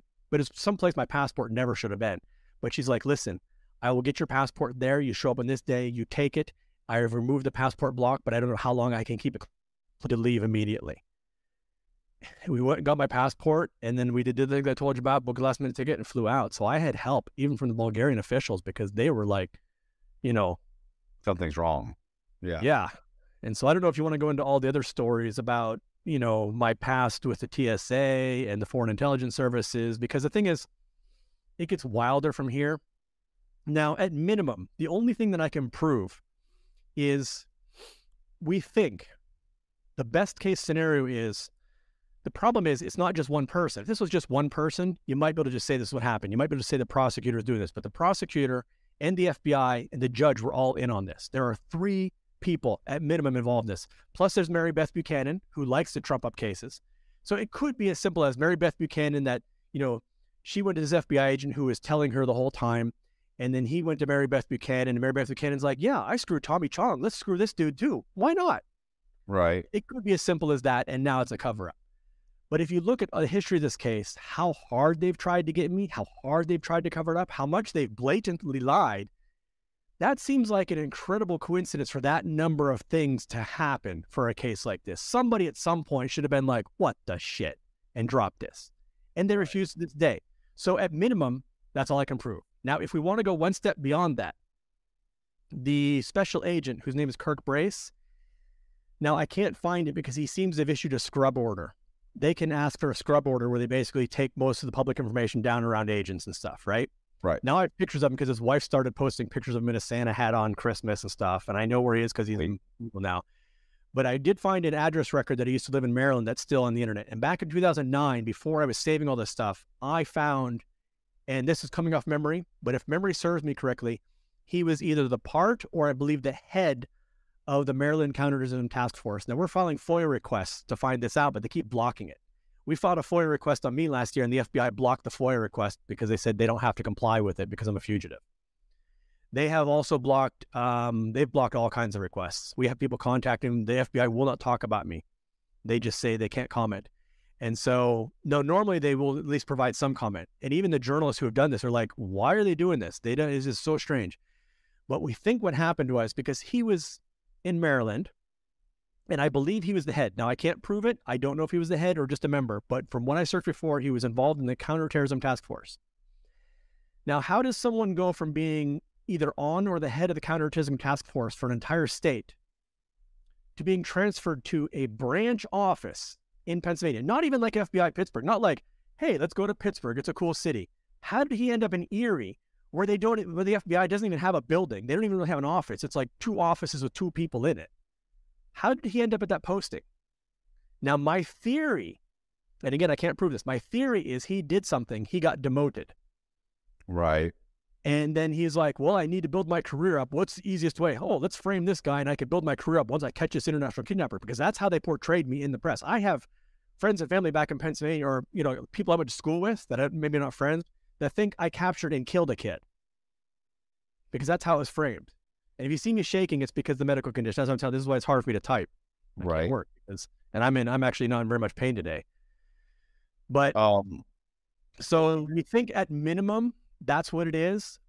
But even then, it's kind of hard to believe they go to this extent. And I had some things that happened to me as far back as 2002 that we could go into if you want, but they're even wilder than all of this stuff. And I don't know if they're connected, although I have a lot of indications lately that are indicating they might be connected. But if we wade into this territory, everything I've told you to date, I have court records, news articles, I can provide everything to you. If we wade into this new territory, I'm going to tell you it gets even wilder, And I have some documentation to support this, but not everything. And I don't know if they're connected or not, but I have a lot of indications, especially recently. We've found some more documentation that potentially links all of this to prior things. But it gets wilder, and I'm even a little bit hesitant to go into that because I start sounding like a crazy person when I can already prove everything I've already said. Well, okay, so your son is 26. He'll be 27 soon. He still does. He's talked to your ex-wife, his mom? No. He has nothing to do with her. In fact, about 4 years ago, he communicated through her lawyer. He contacted her lawyer, and he basically said, he says, listen, I don't know how to reach her because she keeps moving. We don't have any contact, but you do. And he's like, yeah, I do. And he's like, can I have the contact? And the lawyer's like, nope, can't give it to you. So I was like, well, pass a message to her. Can you do that? He's like, yeah. So he basically told her lawyer that, listen, I don't know if I want to have an adult relationship. He says, I'm in my 20s now. I'm an adult. I don't know if I want to have an adult relationship with you or not. But if you want to have even a chance, you need to drop this. And then it's a maybe. Right. And so the lawyer passed the message, and we get a call back. I don't remember the same day. It was pretty quick. I think it may have been the same day or a few hours or the next day or something. And the lawyer basically said, he says, I'm not willing to repeat what your mother said. But basically from what he implied, it was basically she told our son to go to hell. And this is the same mother who for over 10 years didn't send him so much as a letter. And in 2021, we finally forced a petition before the Pennsylvania court because the Pennsylvania court kept dismissing our petitions. They would say, I'm a fugitive. They don't have to accept any petitions whatsoever from me, no matter what. Doesn't matter what I filed. They will never even look at them. And we found an obscure rule, and we forced an order before the court. And in 2021, the court dismissed that temporary order, that 15-year temporary order they dismissed. But they won't dismiss the bench warrant. Now, there's never been a warrant for kidnapping until the feds took it up, and they based it on a bench warrant. They based the kidnapping on a bench warrant.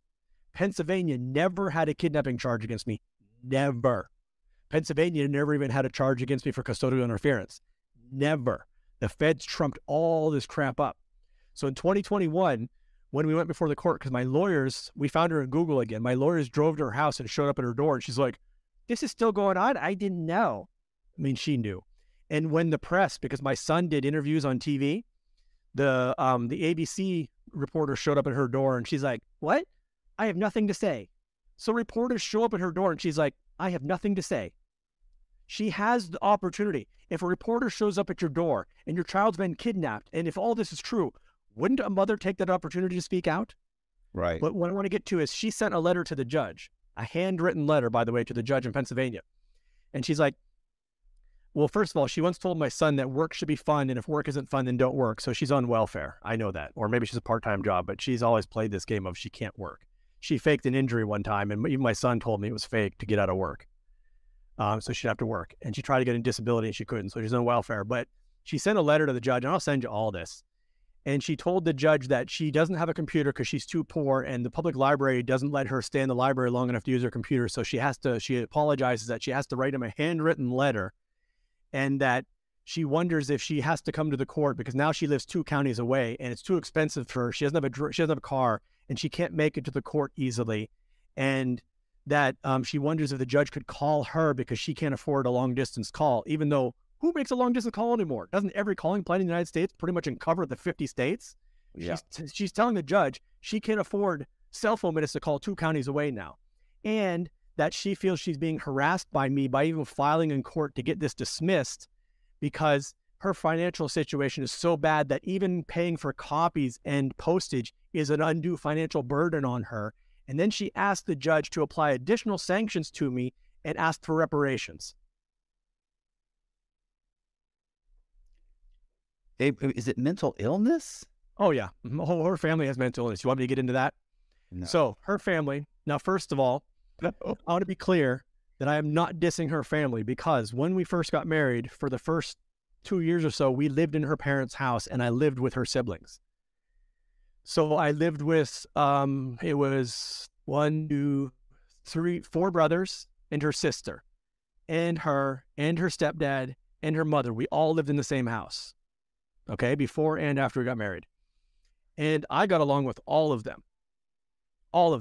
And a lot of them didn't even get along with each other. And she despised most of her siblings. There was her youngest brother she got along with, and one of her other brothers she got along with, and her two other brothers she did not like. One she absolutely despises, the other one she didn't like a whole lot.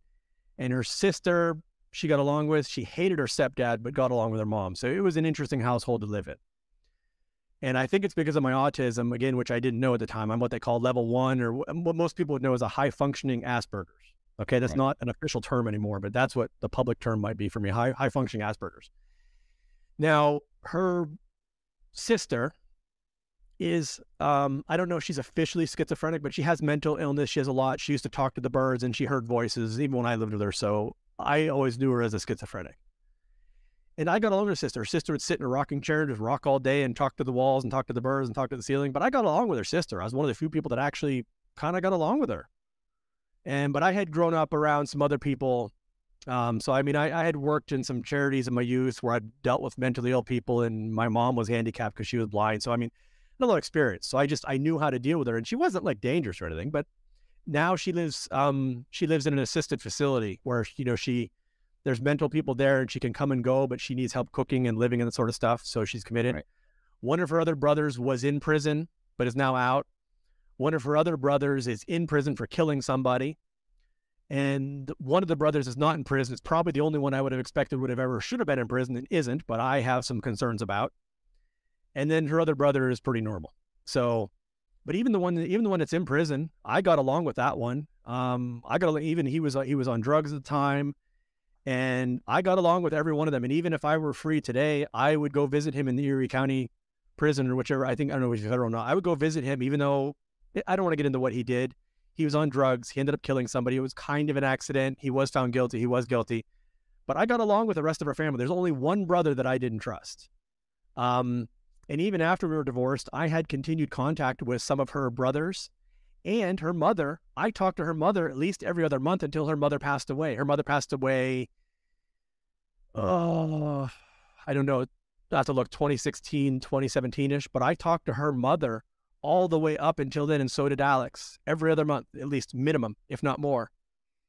And all the time they're saying they don't know where he is, and I'm in touch with her mother and one of her brothers. So yeah, my point was, I'm not trying to diss her family, but there is a history of mental illness in that family. And yeah, she definitely has some mental issues is what I would like to come across as. But I don't blame her. I don't blame her at all. I blame the system which is doing it. I mean, nobody should have taken her case. I blame Kirk Brace, the FBI agent. I blame Judge White, and I blame Christian Trable, the prosecutor, and I blame Mary Beth Buchanan. But the ones that are holding this case are the FBI agent Kirk Brace and the prosecutor Christian Trable. Those are the two that are just holding on to this tooth and nail. And we've met because Christian Trable's boss has changed. It was Mary Beth Buchanan got promoted. She left in around 2010, and then I don't know who it was. Then it was Steve Kaufman, and then it was Cindy Chung, and now Cindy Chung is a judge. And I forget who the new person is. We've talked to both Cindy Chung and Stephen Kaufman, and they've both refused to dismiss the charges because they say, come to court, but they won't let me come to court. I can tell you as an aside, I can give you many examples you want, but there was a guy from St. Kitts, and he's now passed away. I never met him, but I was friends with his son. His son's now left the island, but I was decent friends with his son. I know this gentleman's brother. I know his sister-in-law, and I know his nephew. And this is all documented as well. He was a dual citizen. He was a Canadian citizen and a St. Kitts citizen. He was a Canadian doctor, and you can look all this up. And the U.S. wanted him for supplying steroids to a U.S. Olympic runner. And they said he did it in Buffalo. He was a Canadian doctor. So they said all this stuff, and they added all these kind of charges and stuff, and they made a big stink about it. And so what he was doing is he didn't even know he had a warrant out for him. He was flying on a Canadian flight from the Caribbean to Canada. Now, not a private plane, a commercial Canadian flight. I don't know if it was Air Canada or what, or Canadian, I don't know which flight it was, but a commercial flight full of people. All right. As it flew over New York, the FBI had them declare an air emergency to force the plane to land. This is documented. You can find this. You can Google it. And they forced the plane to land by declaring an air emergency. They never told the pilot or the crew what it was. When it landed, they said air emergency was over. And they never even told the pilot was, but they says, oh, but you know what? You landed, and we noticed that somebody on your plane is wanted by the FBI, so you can't take off until you give them up. Right. So they gave him up. Plane went on to Canada. I mean, a commercial plane full of people. They held the guy, in Florida federal prison for 2 years without a trial. At the end of 2 years, they came to him. They said, we don't actually have any evidence, and we're not going to give you a trial. But if we did, you served your time, so go ahead and go home. And they deported him. And there are hundreds, if not thousands of cases like this, but that's just one that I know. And I know more even than was published on the internet and in news articles, because I became good friends with his son. Just by hanging out. When I was healthy enough, I used to have a local hangout on the beach here, and his son used to hang out there, and he and I became decent friends, and we would just sit around and have a beer. And so I got to know even more of the story, and I looked it all up, and it's all true. Plus, a lot of people here know about the story because his brother was a member of parliament in St. Kitts. And so I know his brother as well.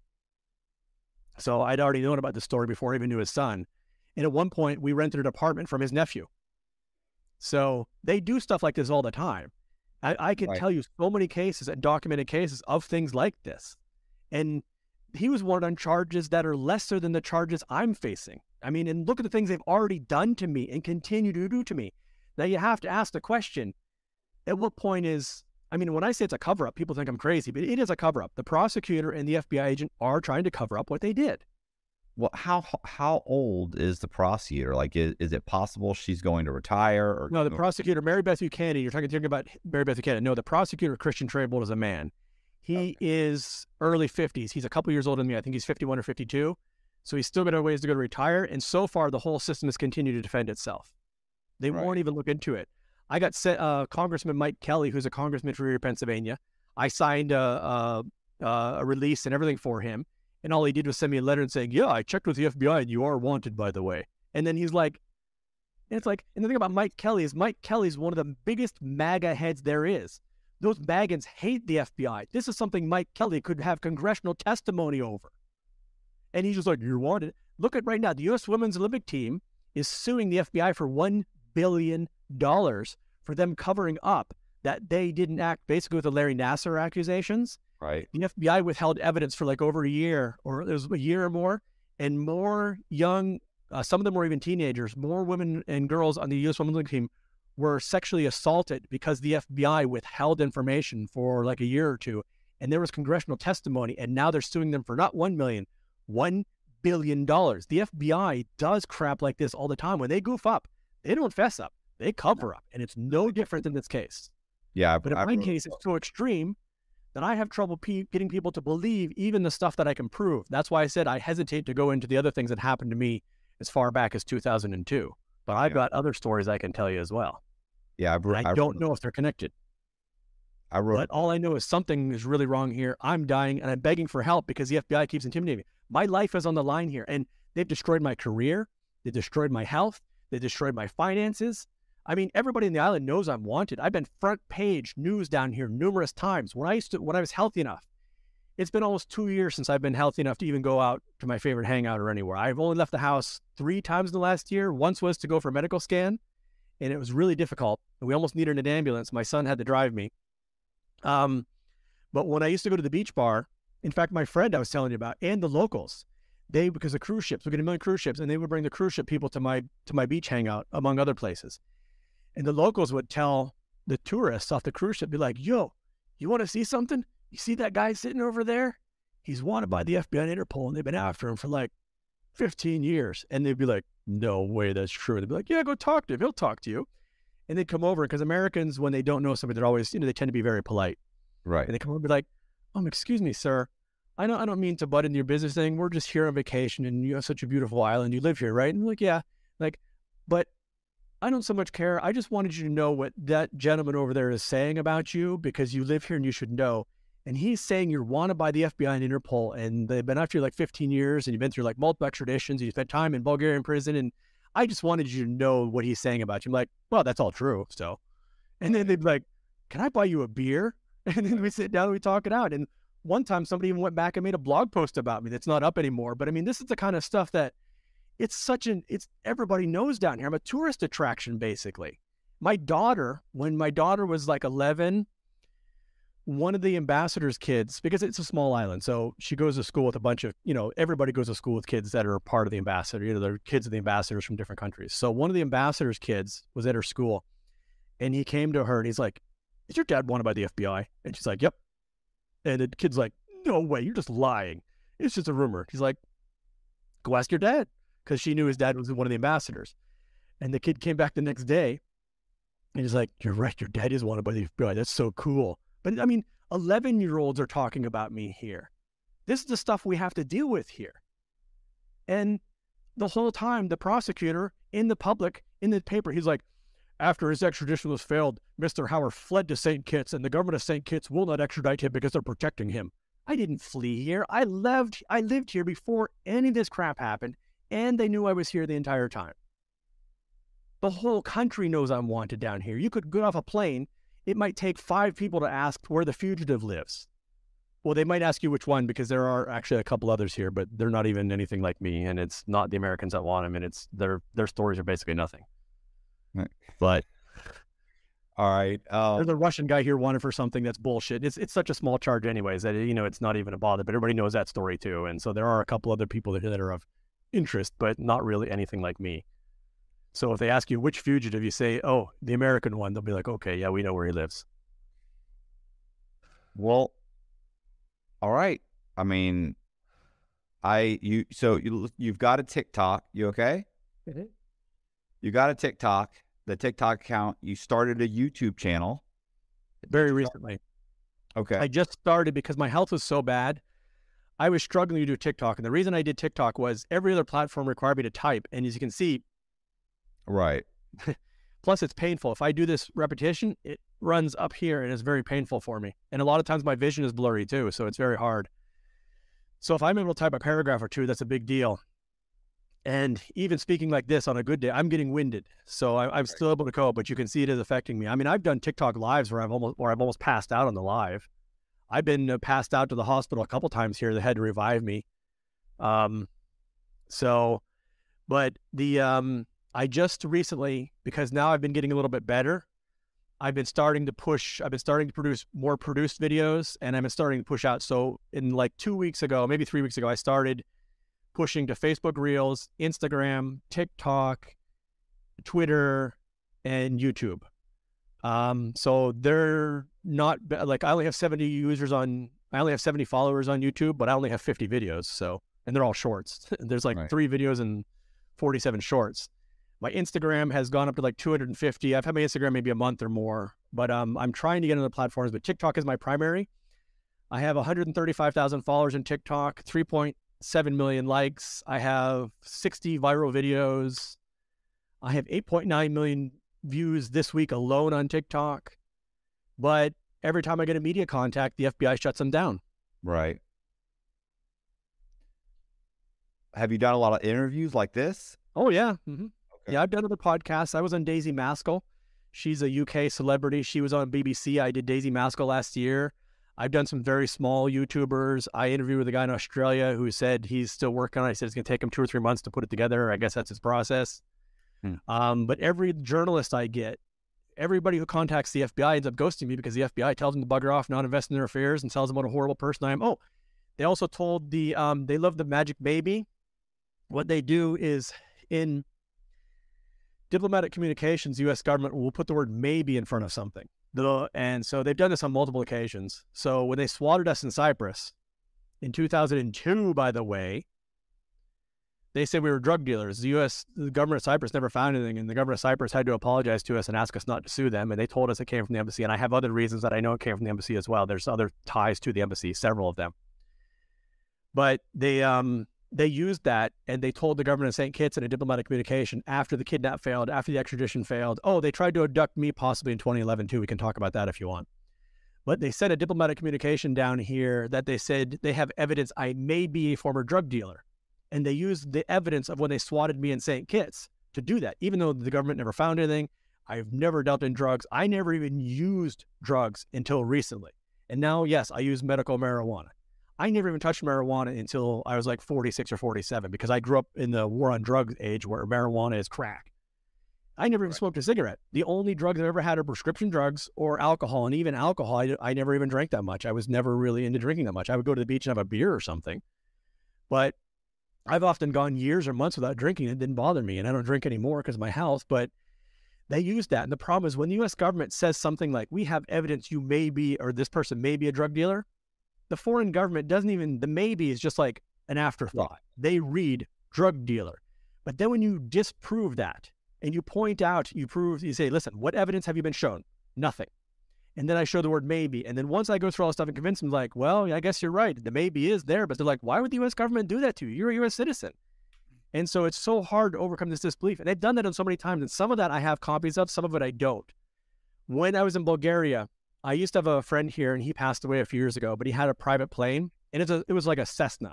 It only held 6 people, including the pilot, right? Right. And he would fly charters to like the nearby islands. People want to go on golfing trips, whatever. And he, right before I left, he was like, here, take my card.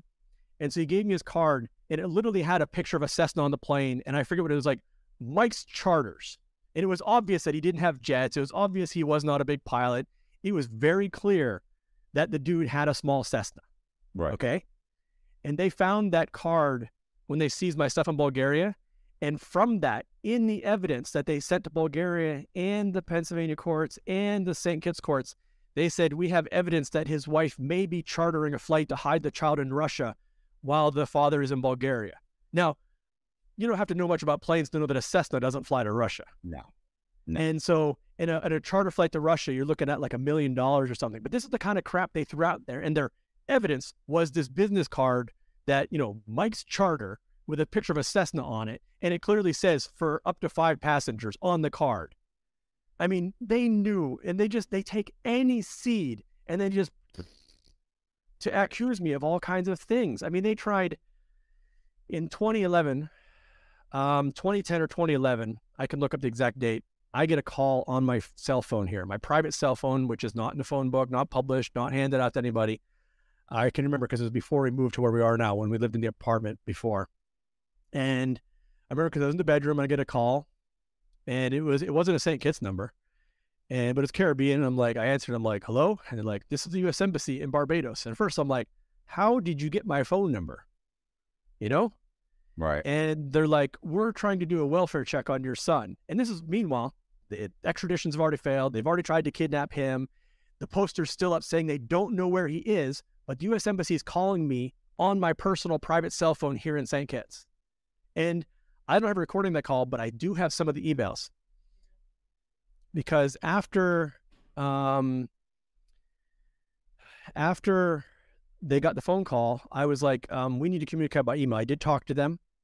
And he's like, we want to check on your son. And I'm like, let's do an email. And then they called me a couple more times. I'm like, let's go to email. And so I have a couple emails. And they were basically like, we're coming to St. Kitts to visit your son. And I'm like, that doesn't sound like a good idea. And I told him, listen, I said, I remain open-minded, but I'm assuming you're aware of the history of this case, even if you deny it to me. You have to be aware of what's going on. There's no way that you called me and are not aware of the history of this case.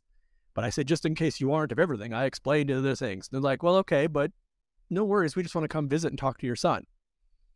And I was like, I'm still not. I said, what's in it for me? Why would I do this? And they're like, well, transparency. I'm like, and I said, okay, I agree. But here are my terms.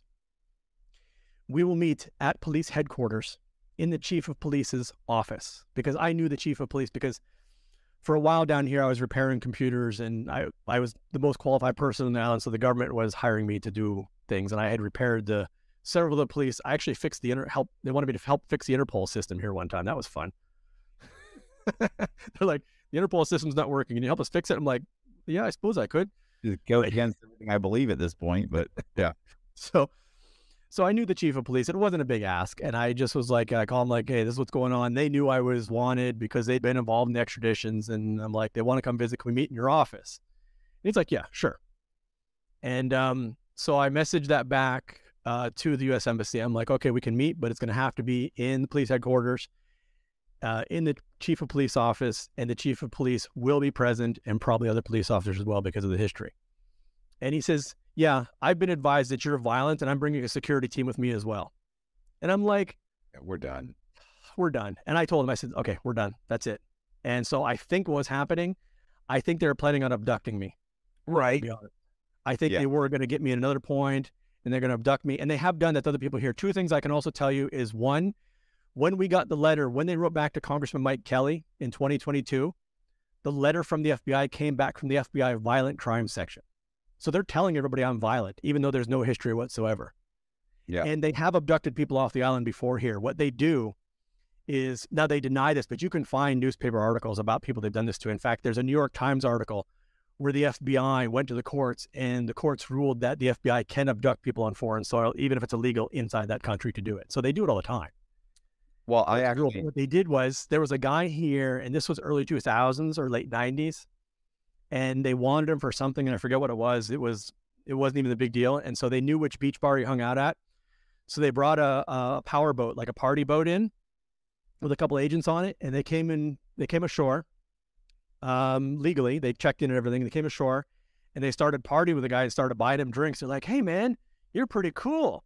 And you know what? We got this boat here. You want to go out and party on our boat?" And dude's like, "Yeah, I want to go party on the boat," because he's all drunk now, right? They took him to Antigua, where U.S. Coast Guard boat was waiting, and took him back to the U.S. And because he went voluntarily, it was legal. Sometimes they even bring out women and will get them like, "Hey, you're hot. Let me buy you a drink." And they take them on a boat. They do it all the time. And not just here. This is not like a St. Kitts thing. No, I know a guy who actually owned a private security company, and they had a contract where, and there are contracts available where, let's say the DEA wants somebody, and they know they're in another country that the DEA can't go into or FBI can't go grab them, but they say, "Listen, if you call us and tell us the guy's here at this airport, we'll give you a check for like $250,000 and take him, no questions asked." So they watch the guy for a week, make sure it's him, throw a black bag over their head, hit him with the taser, throw him into a van, drive him to the airport, put him on a plane, and fly him into the U.S. And they call him just as they're landing at an airport and say, "Hey, come pick up. This is who we've got. Come pick him up." They show up, they give him a check, pick up the guy. It's over. The problem is, when I tell these stories, people are like, "The U.S. government would never do that. I watch Law and Order. They're not allowed to do that. The FBI never does anything like that." And even when I tell people, the FBI's are like, "We don't do stuff." And I know this happens all the time. We've had people we've had people follow us here. We've had cars that have followed my kids. Younger kids, they've had people follow them. I've been in prison with guys that were kidnapped out of their own country. They were taken. I mean, matter of fact, there's a in South Africa, there was a bank robber and his girlfriend. Well, they were both bank robbers. And the FBI literally, there was no extradition from South Africa at that time. And the FBI called the local police department and said, "We are going to be in this area. We have two of our citizens that are wanted." So there was a bank robber and a male bank robber and his accomplice, which was his girlfriend. They were they'd fled to South Africa. The FBI called up the local police because there was no extradition for South Africa at the time. They called up the local police and said, "Listen, we have two of our citizens in your jurisdiction. We're coming to pick them up. Don't come in the area." And the local police said, "No problem." They drove there. They followed them. They went to the house. They arrested they followed the girl in. They arrest both of them, put them in a van, drive them to the local airport, throw them on a plane, and fly them out.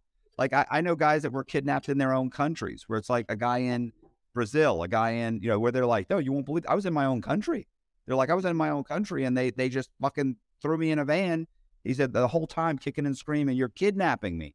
Got him on a plane, got in front of the judge in the United States and said, "They kidnapped me." And the judge would say, "Well, you're here now." Yep. And I've been trying to tell reporters this, and reporters like, "The FBI would never do that. That's illegal. And even if they did, it'd be inadmissible in court." I'm like, you don't understand. Yeah, it's stupid. They're idiots. That's because they don't understand. They don't know. They don't know. They watch too much, like you said, just like too much Law and Order. You're brainwashed. I tell people Law and Order is about as realistic as a courtroom as the movie. Hold on, John McClane. Die Hard. Die Hard 4, where the kid pulls out a 1990 cell phone and hacks a satellite in 30 seconds. I'm like, that's about as realistic as Law and Order is with the courtroom. Yeah. And everybody's like, if you're innocent and you have all the evidence, and I even believe you, just turn yourself in and go before a court of law and dismiss it. So why don't you do it? You must be guilty if you want to turn yourself in. I'm like, they'll never give me a trial.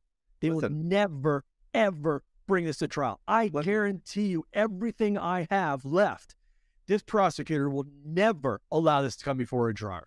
Not just that, they're holding you. Let me tell you something else. This is what's really upsetting.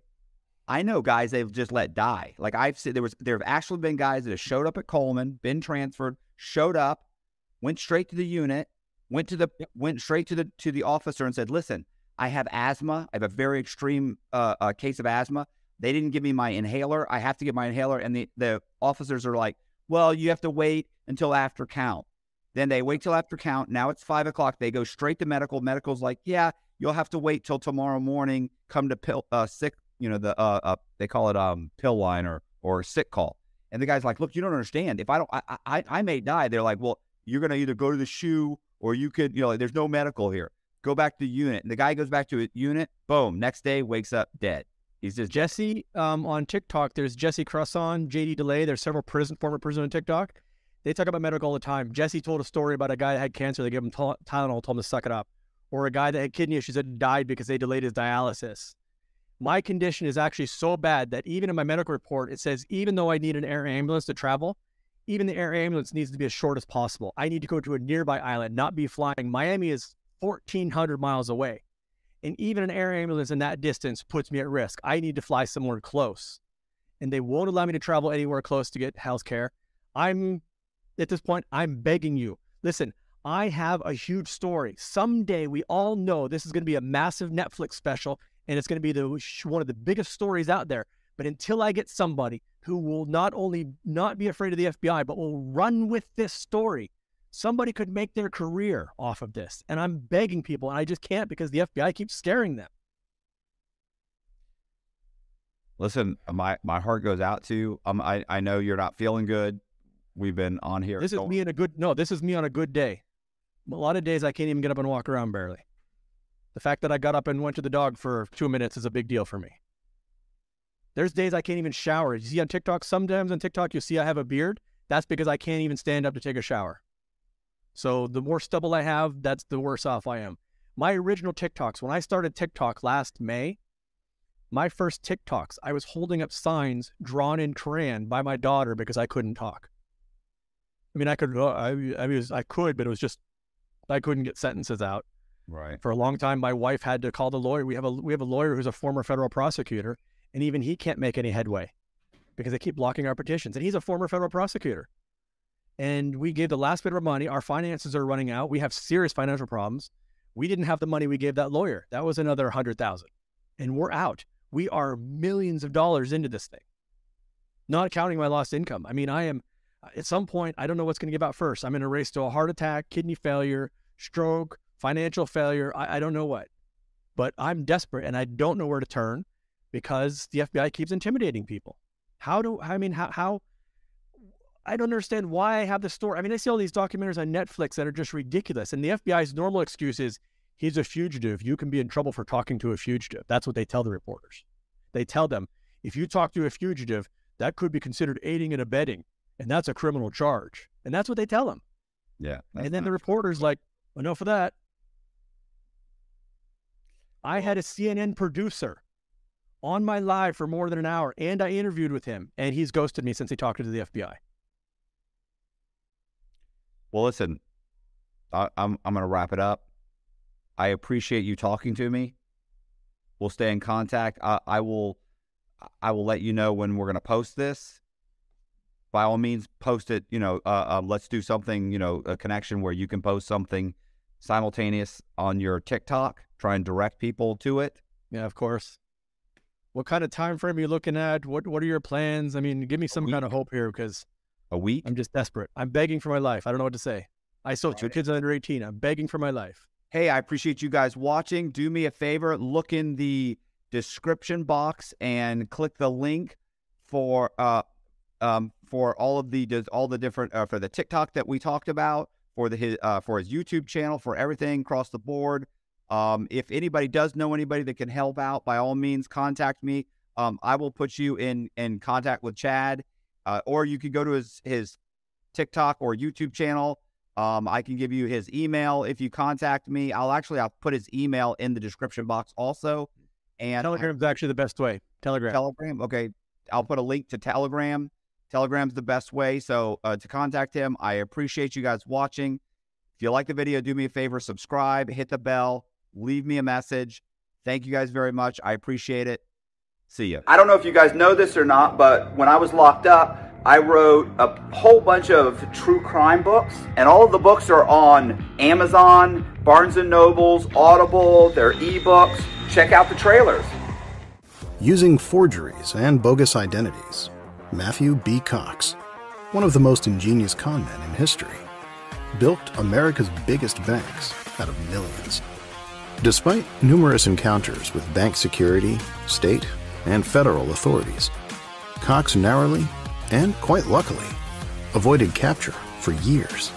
Eventually, he topped the U.S. Secret Service's most wanted list and led the U.S. Marshals, FBI, and Secret Service on a 3-year chase, while jet-setting around the world with his attractive female accomplices. Cox has been declared one of the most prolific mortgage fraud con artists of all time by CNBC's American Greed. Bloomberg Businessweek called him the mortgage industry's worst nightmare, while Dateline NBC described Cox as a gifted forger and silver-tongued liar. Playboy magazine proclaimed his scam was real estate fraud, and he was the best.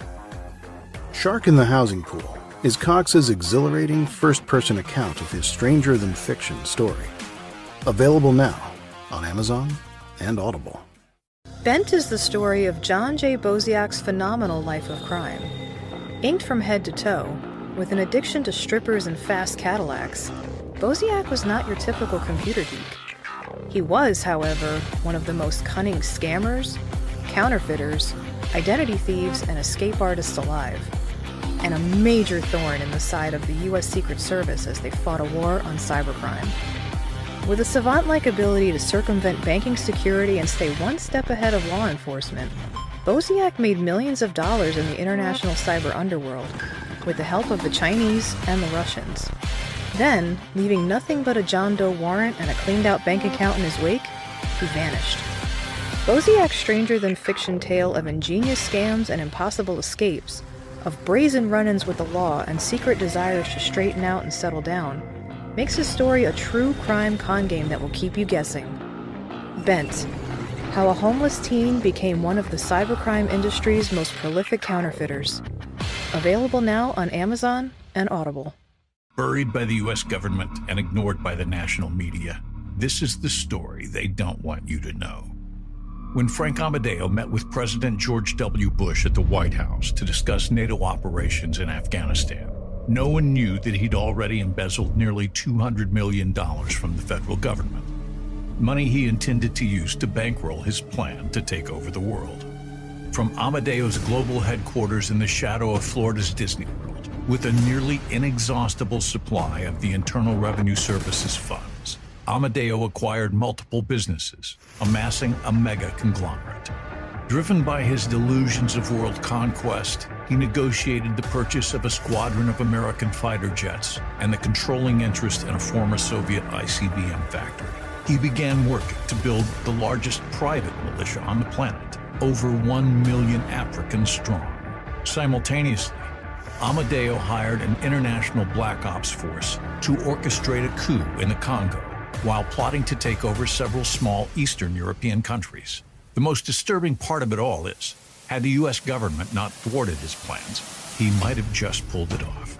It's insanity, the bizarre, true story of a bipolar megalomaniac's insane plan for total world domination. Available now on Amazon and Audible. Pierre Rossini, in the 1990s, was a 20-something-year-old Los Angeles-based drug trafficker of ecstasy and ice. He and his associates drove luxury European supercars, lived in Beverly Hills penthouses, and dated Playboy models while dodging federal indictments. Then, 2 FBI officers with the Organized Crime Drug Enforcement Task Force entered the picture. Dirty agents willing to fix cases and identify informants. Suddenly, 2 of Rossini's associates, confidential informants working with federal law enforcement, were murdered. Everyone pointed to Rossini. As his co-defendants prepared for trial, U.S. Attorney Robert Mueller sat down to debrief Rossini at Leavenworth Penitentiary, and another story emerged. A tale of FBI corruption and complicity in murder. You see, Pierre Rossini knew something that no one else knew. The truth. And Robert Mueller and the federal government have been covering it up to this very day. Devil Exposed. A twisted tale of drug trafficking, corruption, and murder in the City of Angels. Available on Amazon and Audible. Bailout is a psychological true crime thriller that pits a narcissistic conman against an egotistical, pathological liar. Marcus Schrinker, the money manager who attempted to fake his own death during the 2008 financial crisis, is about to be released from prison, and he's ready to talk. He's ready to tell you the story no one's heard. Schrinker sits down with true crime writer Matthew B. Cox, a fellow inmate serving time for bank fraud. Schrinker lays out the details. The disgruntled clients who persecuted him for unanticipated market losses, the affair that ruined his marriage, and the treachery of his scorned wife, the woman who framed him for securities fraud, leaving him no choice but to make a bogus distress call and plunge from his multi-million-dollar private aircraft in the dead of night. The $11.1 million in life insurance, the missing $1.5 million in gold. The fact is, Schrinker wants you to think he's innocent. The problem is, Cox knows Schrinker's a pathological liar, and his story's a fabrication. As Cox subtly coaxes, cajoles, and yes, cons Schrinker into revealing his deceptions, his stranger-than-fiction life of lies slowly unravels. This is the story Schrinker didn't want you to know. Bailout: The Life and Lies of Marcus Schrinker. Available now on Barnes & Noble, Etsy, and Audible. Matthew B. Cox is a conman, incarcerated in the Federal Bureau of Prisons for a variety of bank fraud-related scams. Despite not having a drug problem, Cox inexplicably ends up in the prison's Residential Drug Abuse Program, known as RDAP. A drug program in name only. RDAP is an invasive behavior modification therapy, specifically designed to correct the cognitive thinking errors associated with criminal behavior. The program is a non-fiction dark comedy which chronicles Cox's side-splitting journey. This first-person account is a fascinating glimpse at the survivor-like atmosphere inside of the government-sponsored rehabilitation unit. While navigating the treachery of his backstabbing peers, Cox simultaneously manipulates prison policies and the bumbling staff every step of the way. The program: How a Conman Survived the Federal Bureau of Prisons' Cult of RDAP. Available now on Amazon and Audible.